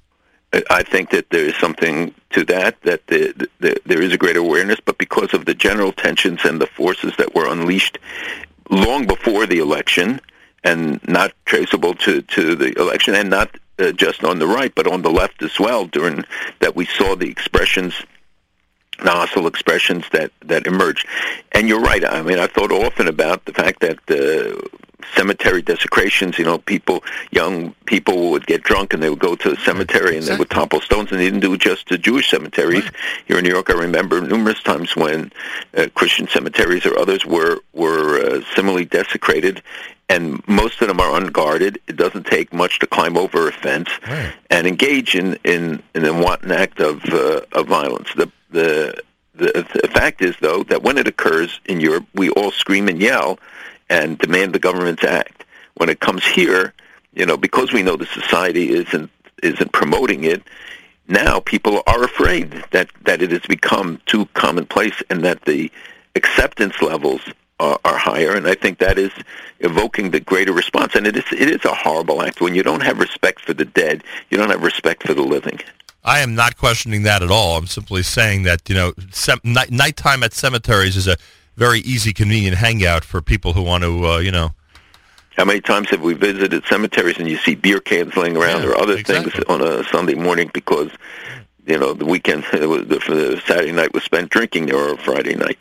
So you're absolutely right. They're too accessible and they're easily vulnerable. I don't know that we have the resources. I mean, if you think about the number of cemeteries in former Jewish communities, or like this one in Philadelphia that we just saw, was in an area that had a big Jewish population, but today doesn't. And that is true often in these cases.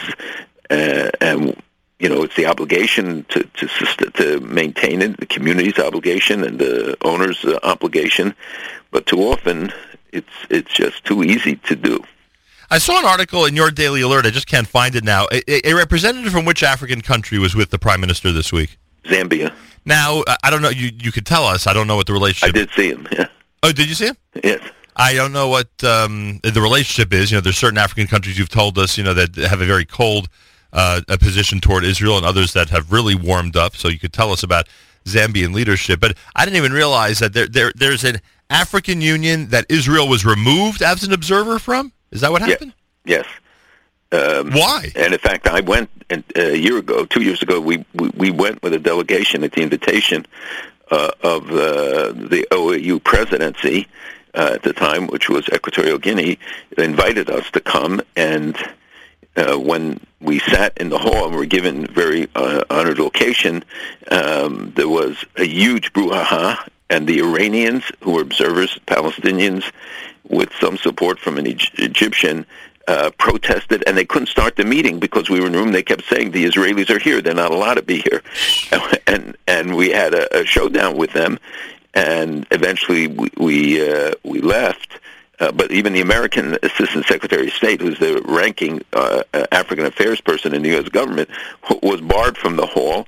The OAU, the Organization of African Unity, now readmitted Morocco, and the king is traveling the continent, we have seen a really remarkable change in terms of overall African policy. The problem is that these institutions are easily hijacked.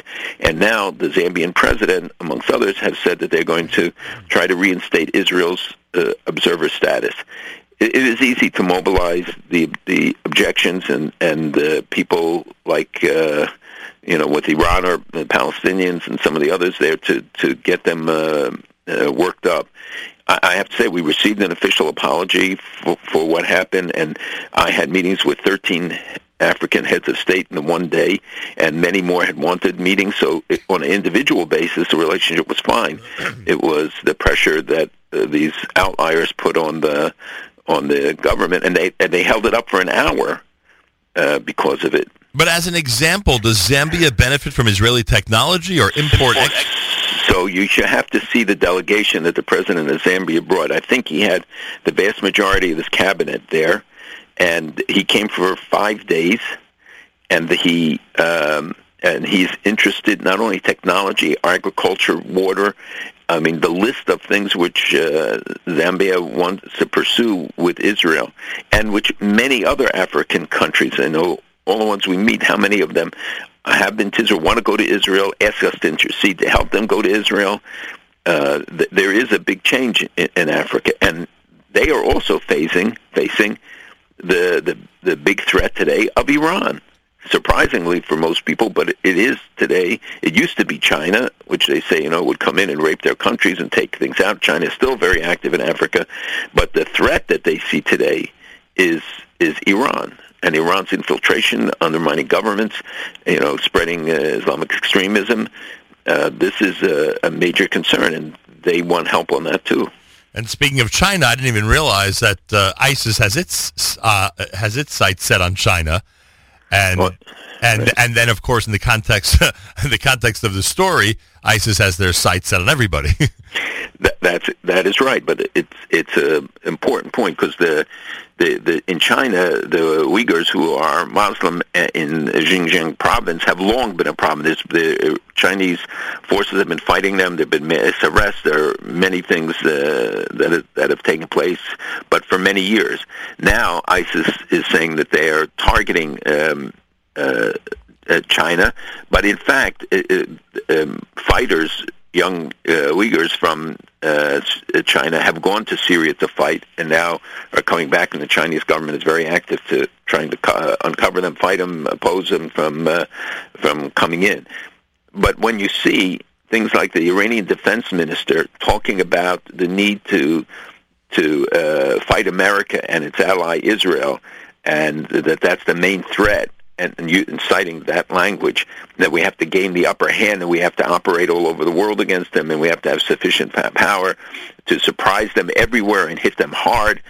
When you see the leaders of ISIS expressing their threats, in Egypt against the Copts, but talking about their global threats and going from Sinai to the whole region and maintaining the... And even if they lose in Syria, and this is the point I wanted to make, is that people shouldn't think that this means the end of the ISIS threat. It will morph into more of a global threat, and they will, unless we continue to keep the pressure and really dismantle them and do whatever is necessary. As I said, I took that morning from the head of the country's major watchdog, a guy named Max Hill in Great Britain, and he said that these indiscriminate attacks on innocent civilians, and essentially saying that we can't prevent it. We'll try to fight them. We try to identify them. That's the nature of asymmetric warfare, and the Iranians called for it, and so does and ISIS engages in it. Yeah, and the China articles spoke to me that, or said to me that they're not going to be satisfied till there's a world war. Essentially, that's the goal. ISIS wants to engage everybody and get rid of as many infidels as possible. It's true, and they shift easily in their activities. Like the ISIS in Sinai, now attacking in Egypt, but going after the Copts and the Christians in northern Sinai, that they had to leave because they murdered a number of them. And then tomorrow they can shift their focus to Gaza, or they can go elsewhere. This is a very fluid action, and therefore hard even for Israel on its border to anticipate what will happen in Syria and how that impacts Israel's security. Yeah. Israel is exporting natural gas to Jordan through an American intermediary, it seems. Are there other countries that Israel is now actively exporting natural gas to? There are many plans underway for a pipeline from Israel to Greece and Israel to Turkey, and from Greece into Europe, Turkey into Europe, and for their own use. Some of the plans are in cooperation with Cyprus. There's talk about using the LNG facility, the liquefied natural gas facility in Egypt, which is dormant, and they are exporting to Egypt as well. They want to obviously help the Egyptian economy be stable, and we're talking about the possibility of exports to China and elsewhere. So I was at the site, and we were in Cyprus last week and talked to the people there and the government there, which is working very cooperatively with Israel, that the potential of what the exports and the economic potential, but also the degree to which this can change Israel's relations with a lot of the world. And maybe it was because of the week I had with Nefesh B'Nefesh, but I can't let this, and I'm not begging for good news, Malcolm, but it's just unbelievable. Less than 70 years later, do we even realize what we're living through? We've gone from an era 70 years ago, coming off of riots where Arabs would, at a moment's notice, go and wipe out Israeli towns, where the biggest weapon on the Exodus when enemy ships were around were potatoes, frankly, that they were hurling, at the enemy, to an era where Benjamin Netanyahu is essentially right. Hop aboard the bandwagon, everybody, because Israel is going to be leading us going forward. So you're right, and it's not just in the energy field. The amazing things that are going on in medical discoveries and research every day, a new drug, a new medical device in many other areas as well, and its impact does not go unnoted, even in countries that tend to be more hostile to Israel. There is a lot of good news. Unfortunately, it always gets eclipsed by that's not what people are interested in. No, I know. But we saw it on our trip. We were in Morocco, as we were, and in Egypt and in Cyprus. We talked a little bit about the receptivity, the openness with which was not there a few years ago. And it destroyed a whole cadre of jokes. That your parents and grandparents' favorite line was, "Why didn't Moses turn right instead of left? We would have had the oil, they would have the sand, et cetera." And they were ready to trade milk and honey for oil.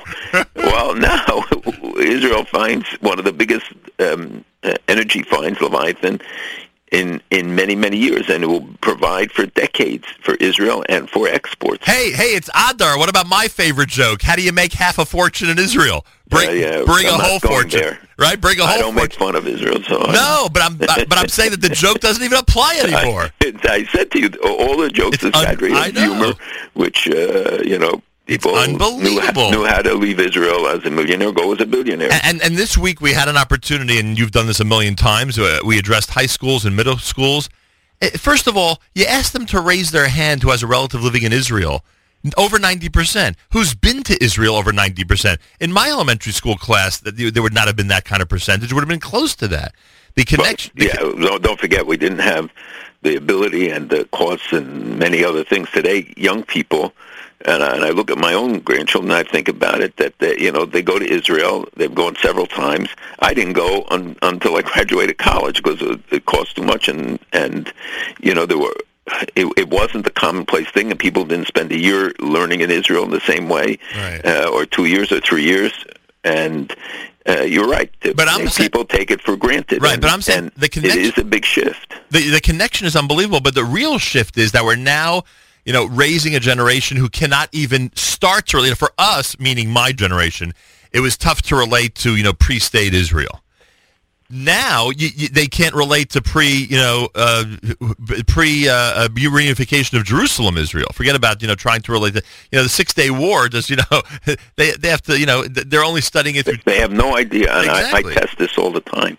They have no idea, and if you ask them who Ben Gurion was, and they don't know. And I'm talking about yeshiva kids and day school kids. And remember that the sampling you're taking is a minority. If you go to the general Jewish population, the numbers are not anywhere like this. Correct. Still, the connection is amazing, and the second point is that we are dealing now with Jews around the world who cannot even relate to the era that I was referring to, the pre-state era. You're talking about the Exodus, right? Yeah, the Egypt. Exodus, pre-state. No, I meant from Egypt. Oh, that Exodus. No, not that one. Yeah, I don't remember that far back either, frankly. I know that you're planning Yom Yerushalayim will be there, Bezrat Hashem. You and I, for years, have encouraged people to travel. I gotta share this with you. Someone came over to me and said, you begged us in 2014 to go during the war, so we went. You're begging us now to go for Jerusalem 50, so we're going. And I stopped for a second and I said, this is like one of the first times ever I'm begging people to go to Israel for a good reason. Usually it's because, God forbid, terrorist attacks, intifada, stabbings like we were encouraging people last year. And now we have an amazing reason to celebrate, to be there in May. It is true, and I'm afraid that this anniversary will not get the attention it deserves, and I give credit Mizrahi for taking the lead on this, and there are going to be amazing things going on that week, big celebrations, and if you take Jerusalem for granted, everybody yells and screams when we raise the protests about what the UN does, but frankly, our statement is just as great. When we're there physically, it makes a statement. If we're not there, and they don't see huge throngs coming there and celebrating, not just from Israel, but coming from outside, from all over the world, to show that we really do love Yerushalayim, that we really do care about its future, its unity, and that we will stand against the UNESCO resolution which stripped it of its Jewish and Christian identity. This is the best way to do it, is by our physical presence. I was there, over the last weeks and off and on, and it was, the weather was gorgeous. There was so much to see, so many things that I never get to see. You moved in practically. Pardon me? You moved in practically. not enough. We've got to move the practical part. And while I look forward to Pesach and going to La Jolla and all that, but then you come to the opportunity after that to go to Yerushalayim and to celebrate and to be part of the big events that are going to take place. I don't know how anybody who can will miss it. I just don't get it. All right, I can't thank you enough. Next week we will reconvene. Next week Shabbos Zachar. Oh, that'll be a good message, everybody. Make sure you're tuned in. Have a wonderful Shabbos, and we'll speak again next week. My pleasure. Be well. Good Shabbos to everyone. Malcolm Hoenlein is Executive Vice Chairman of the Conference of Presidents of Major American Jewish Organizations. Wow. That was one exhausting session of the weekly update, wouldn't you say, folks? Candlelighting at 5:29 in the New York area on this Erev Shabbos Parshas Truma. Going to be a cold Shabbos here. We're reminding everybody that we have amazing programming on our network. Following JM in the AM, we have the opportunity to have Naomi Nachman, who was great, and a big shout-out to Naomi. She was great yesterday at Wesley Kosher with us during our live lunch, and we thank her. She's going to feature a whole bunch of guests from Joy of Kosher, including Jamie Geller, Schiffer and Shlomo Klein, Tamar Genger, and Laura Frankel. Basi Shemtov and Honey Kadarowski from Detroit Soul Cafe, and Danielle Renoff from peaslovecarrots.com. They're all going to be part of Naomi's show at 9 o'clock. 10 o'clock starts the Erev Shabbos Music Mix with our friends from Kedem. Live lunch with Mark Zamek, sponsored by our friends from Kedem, starts at 12 noon Eastern Time. Saturday Night Siegel tomorrow night with Avrami. Matis hosts JM Sunday at 7 a.m. Eastern Time Sunday morning. We are back here on Monday. I think Monday. Is Aryeh Kunstler visiting on Monday? I think Aryeh Kunstler and other great musicians are coming in Monday. We are featuring a whole bunch of unbelievable brand new music on this program, I must say. We're doing a great job at it, and I believe that continues Monday right here at JM in the AM. This time each and every Friday. And I want to take this opportunity again to wish Mazel Tov to the Rosenberg and Wax families. Shelby Rosenberg and Danielle Wax are being married, Bezrat Hashem, this coming Sunday, to Carolyn and Mike Rosenberg out in the Five Towns, to Lisa and Michael Wax down in the Philadelphia area. We say Mazal Tov from all of us here at JM in the AM. And we look forward to participating in Jeremy Bienenfeld's Ufruf this Shabbos, please God. To Cheryl and Dr. Jay Bienenfeld, wonderful friends. A special mazel tov to the extended Bienenfeld and Landsman families, to Jeremy and Rena, and to Naomi and Rabbi Mark Landsman, also wonderful friends. We look forward to the big wedding this week. So mazal tov from all of us here at JM in the AM. This time each and every Friday morning, every Erev Shabbos, with great pleasure, we present Rabbi Benjamin Yudin, spiritual leader of Congregation Shomrei Torah in Fair Lawn, New Jersey, to address the entire listening audience concerning the Torah portion of the week. Good morning, Rabbi Yudin. Good morning, Nachum. Good Erev Shabbos, everybody. Tomorrow we have the privilege of reading Parshas Truma. Parshas Truma, according to the Chinuch, contains 3 mitzvos, 2 positive and 1 restrictive. And let's understand something. The parsha itself is dominated by the first of the 3 mitzvos, namely, V'asuli mikdash v'shochanti b'socham. God says, make for me a home, a sanctuary, and I will dwell in their midst. The concept of a home for God is a most challenging one. After all, one of the 13 basic principles of our faith, as codified by the Rambam, and in fact, it happens to be his 3rd of the Ani Mamin, I believe with perfect faith that God Ein Lo Guf. Eino Guf. He literally is not physical, and Lo Yasiguhu Masigei HaGuf, and is not affected by physical phenomena. Man needs a home. Man needs a place to sleep, a place to eat. God doesn't eat and doesn't sleep. He doesn't need a home. So the first thing we have to understand is that while, yes, we are building a home dedicated to him, as the verse says, V'asuli mikdash, you are to make me a sanctuary. And Rashi teaches on the word li, for me, V'asu lishmi. They are to make a home for my sake that is dedicated, intertwined with man's total devotion and intent of creating sanctity in this place. And that's an interesting point. Just like a Sefer Torah is the holiest object that the Jewish people have, and after all, how is the Torah imbued with holiness? The answer is it comes from a scribe who, prior to writing in the Sefer Torah, he clearly articulates and says, I am about to fulfill the mitzvah of writing for the sanctity of a Sefer Torah. Similarly, man invests kedusha, sanctity, into the sanctuary of God, and God in turn reciprocates by causing his presence to dwell therein. But the most important point that we must say at the outset is that God does not need the home. Man needs a home for God. Why might we need the home?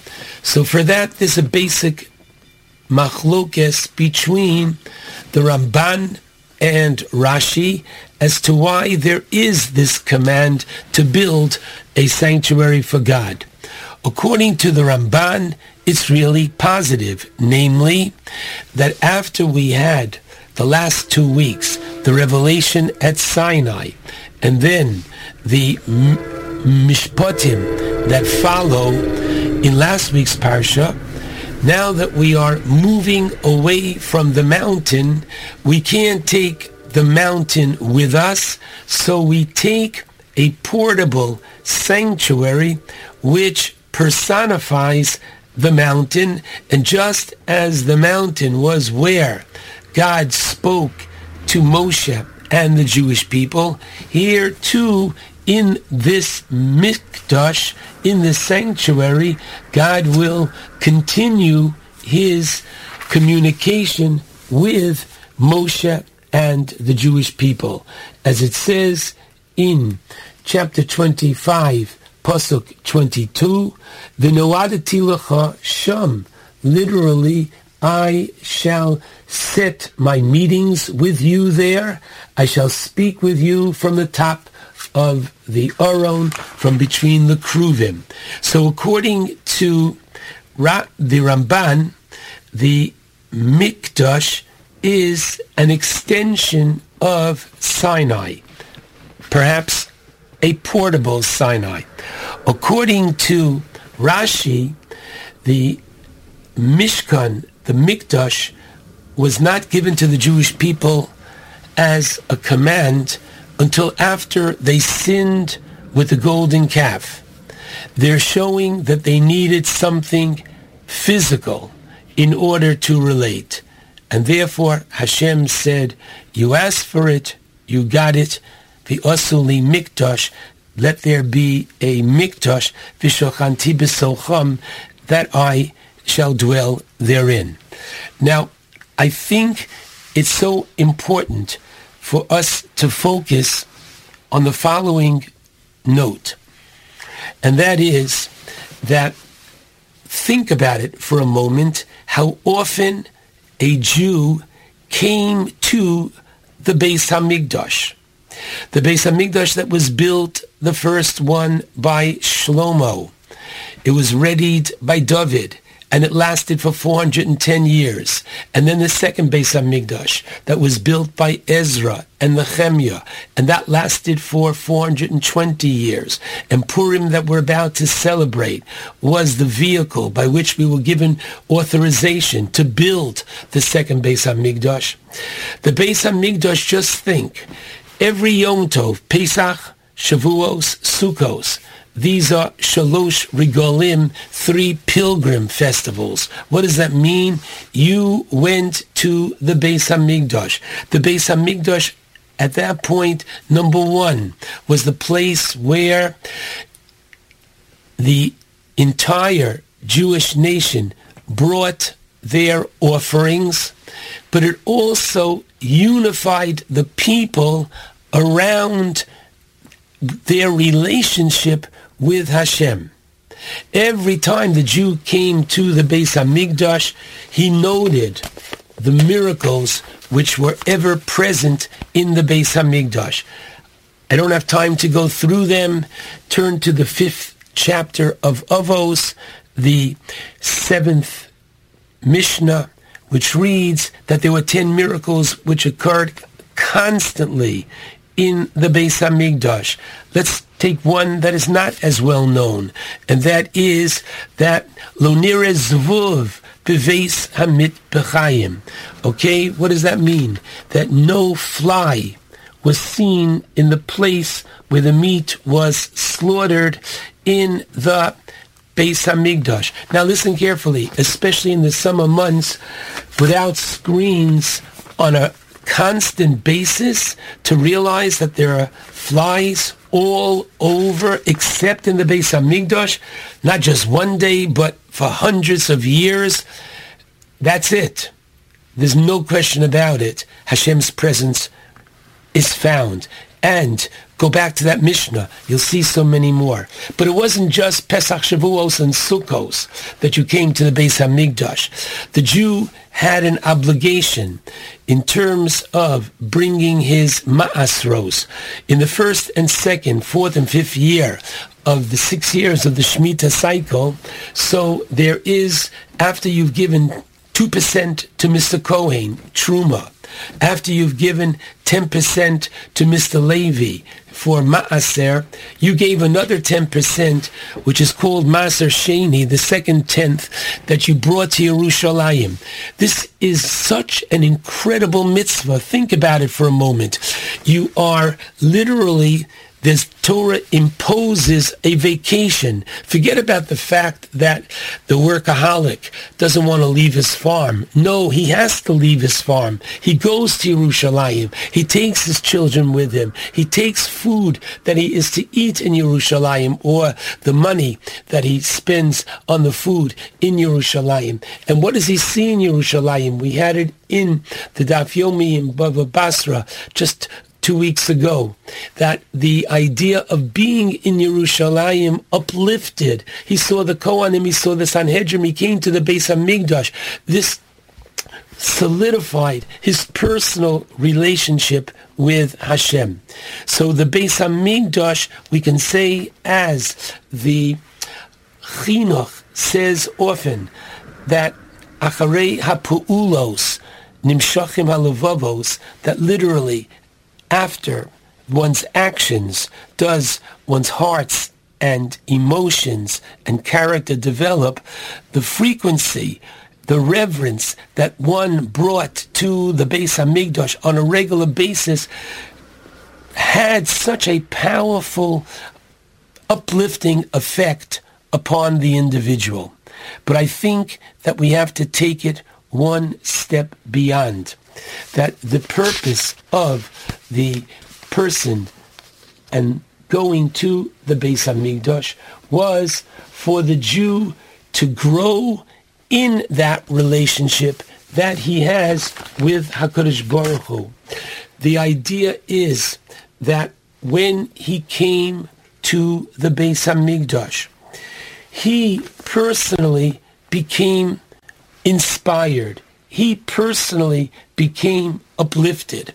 And why the Gemara in Megillah, Chav Zayin Amud Aleph, which talks about, unfortunately, coming from the second book of Kings, concerning the destruction of the holy Beis HaMikdash by Nebuchadnezzar, who was Nebuchadnezzar's general, regarding the destruction of the first Beis HaMikdash.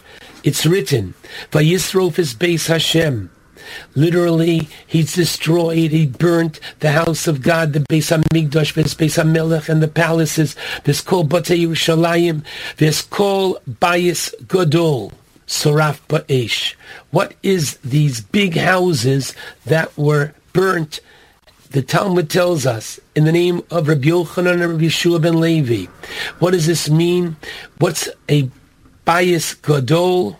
Makom Shemegadlim Bo Torah, a place where Torah is clearly elevated, a place where Torah is studied and uplifted, and a place Shemegadlim Bo Tefillah, a place where prayer is augmented, a place where the individual, as prayer is put in a perspective on a regular basis, it's increased. So too the individual who came to the Beis HaMikdash, he grew in his commitment to Hashem. And this is a very important point, because too often we want to make sure that our children have continued growth in all which they do, that our business has continued growth. However, we too often tend to neglect our own personal growth. Therefore, in the Beis HaMikdash, when you came, you grew, and therefore I want to strongly recommend that what do we take away from Parashas Truma?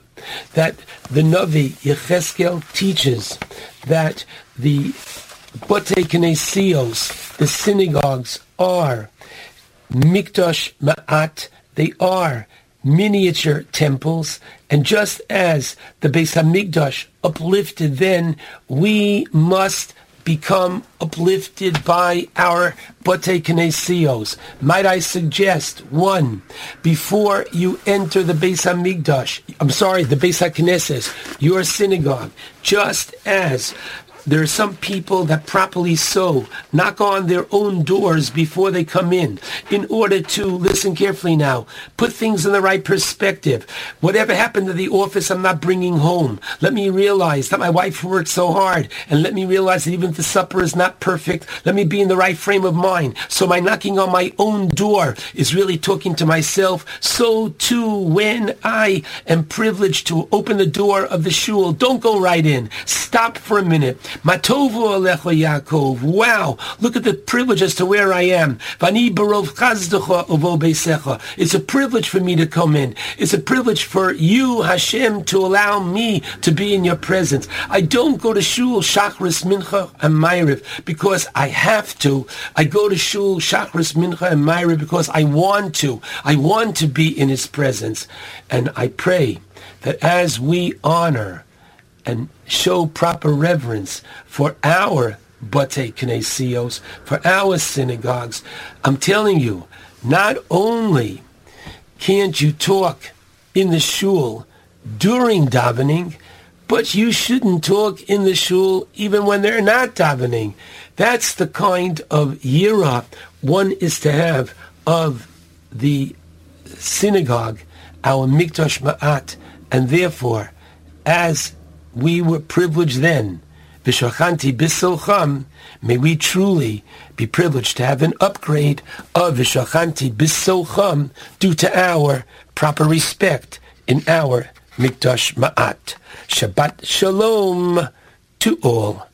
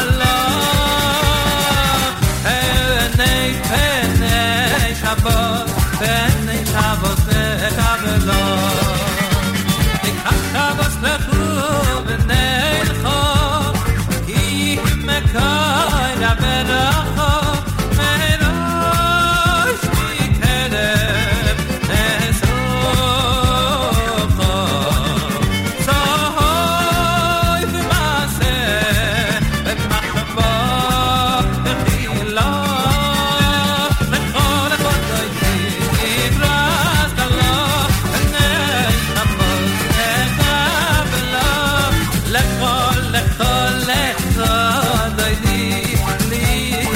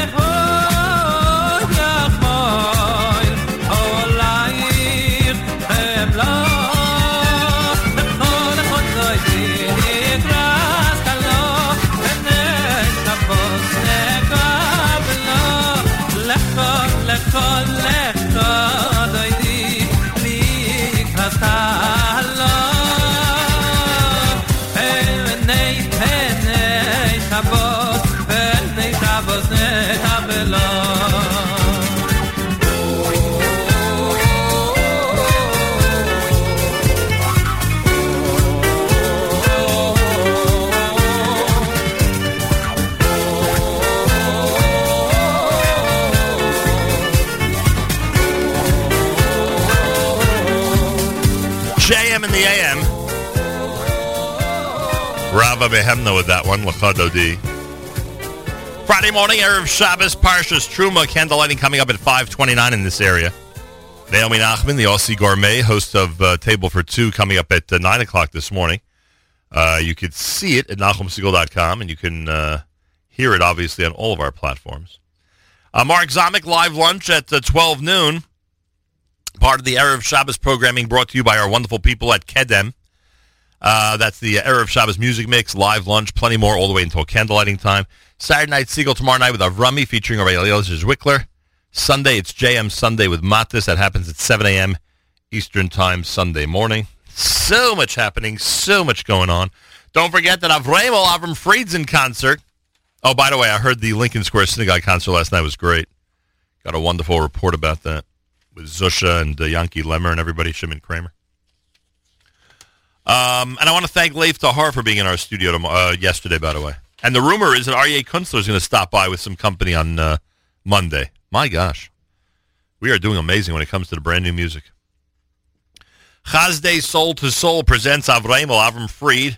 He'll be bringing the house down this coming Sunday, Brooklyn School of Music on Clausen Avenue in Brooklyn, New York.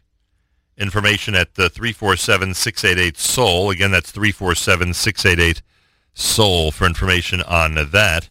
Reminder that the Mikveh Bat Sheva Chaya Esther has the 14th Yardside observance for Bat Sheva Kanelsky. That's coming up this coming Sunday, Zion Adar, starting at 10:30 in the morning at the Bris Avram Center in Hillside. Information 908-289-0770.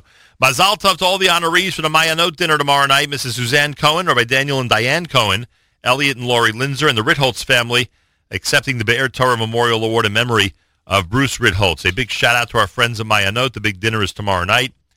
Information, go to mayanot.org. Also, Safam is coming to the Rutgers Hillel. Whenever they're there, it's an amazing event. It's Sunday, 7 p.m. If you've never seen Safam in concert, I've said this a million times. If you've never seen Safam in concert, you got to see them at least once, at least. Go to rutgershillel.org for information, rutgershillel.org. It's Oh, there we go. It's JM in the AM. Plenty more coming up on a Friday, Erev Shabbos. Here's Yisrael Werdiger.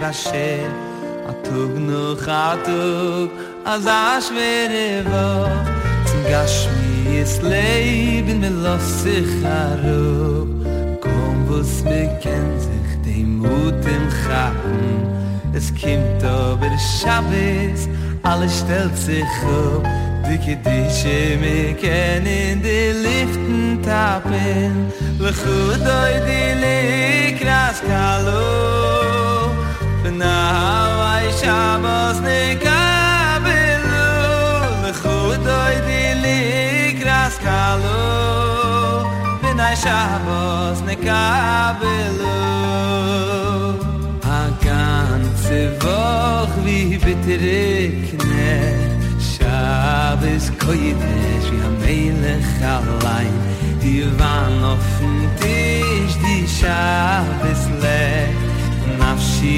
khoilas par lieb shaft os gein an shuv me yesayre anayim khish es rit och di shinne was besser fun dem di ganze mishpuche tad shabbes tish de tate singt in di kinderlich mit dem lechudoy di likras kalo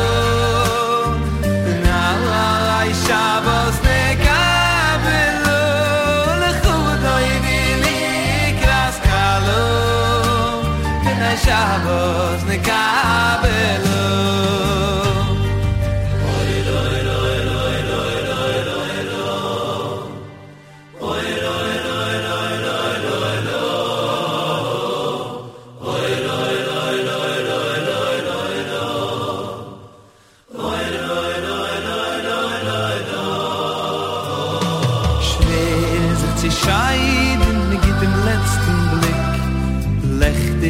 Shabbos an himmlischen Schein mit Gagim ich war wenn kimmst die zurück dann von dem noch amol mekabel sie sein l'chudoi di liknas kalu now I Shabbos mekabelu l'chudoi di liknas kalu Benai Shabbos mekabelu die Brücken ist bis gut schon 2000 Jahr sie sicher in Klur schon die höchste Zeit die zu des Atrabis die dann Aufgabis die Yom Shekile Shabbos und gegen schon mich geil Chudoi die Likras Kalu Benai Shabbos mekabelu l'chudoi di likras kalu Benai Shabbos mekabelu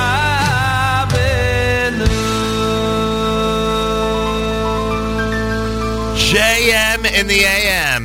Lachadodi done by Yisrael Werdiger. Friday morning broadcast, JM in the AM, and it is time to say good Shabbos. Journeys is on. JM in the AM.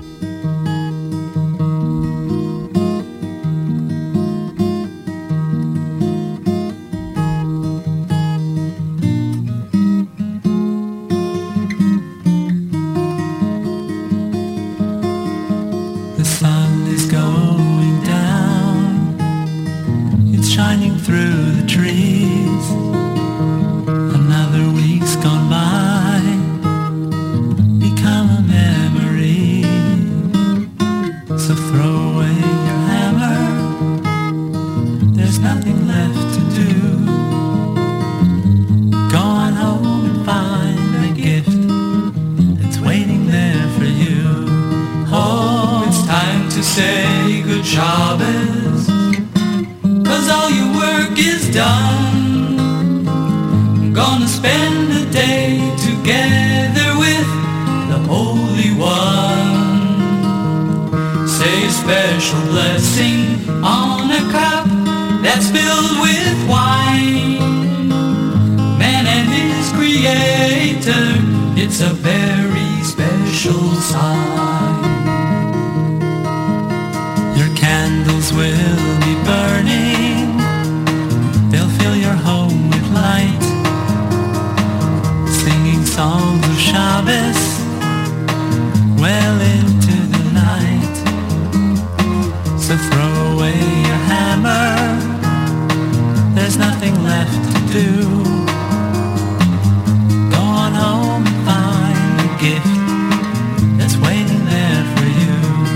Oh, it's time to say good Shabbos, 'cause all your work is done. Gonna spend the day together with the Holy One. Say a special blessing on a cup that's filled with wine. Man and his creator is a very special sign.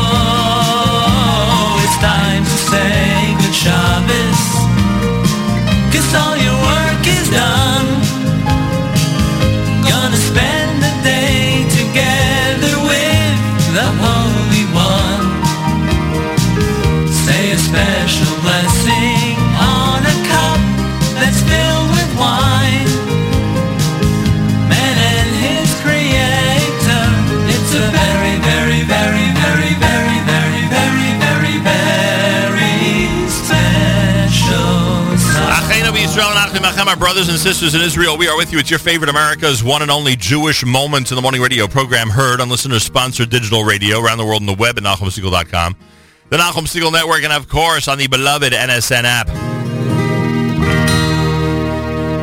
And I thank all of you for tuning in and making this another amazing week for us here at JM and the AM and the Nachum Segal Network. Naomi Nachman is next. Table for Two is coming up, brand new edition. You can see it all on the homepage right now. The video is up at NachumSegal.com, and, of course, you can hear it on all of our platforms. Erev Shabbos Music Mix brought to you by our favorite people over at Kedem. Mark Zamek's live lunch for a Friday, 12 noon Eastern Time. Again, sponsored by the wonderful people at Kedem. It's all happening today on the Nachum Segal Network. Saturday night Segal tomorrow night with Avrami. Sunday, it's JM Sunday with Matis starting at 7 a.m. Eastern Time. And, of course, Monday, Aryeh Kunstler, the rumor is going to be stopping by with some brand new music. Have a wonderful Shabbos, great weekend. Mazal tov to everybody celebrating this weekend. And until Monday morning at 6 a.m., it's Nachum Segal reminding you, remember the past, live the present, and trust the future.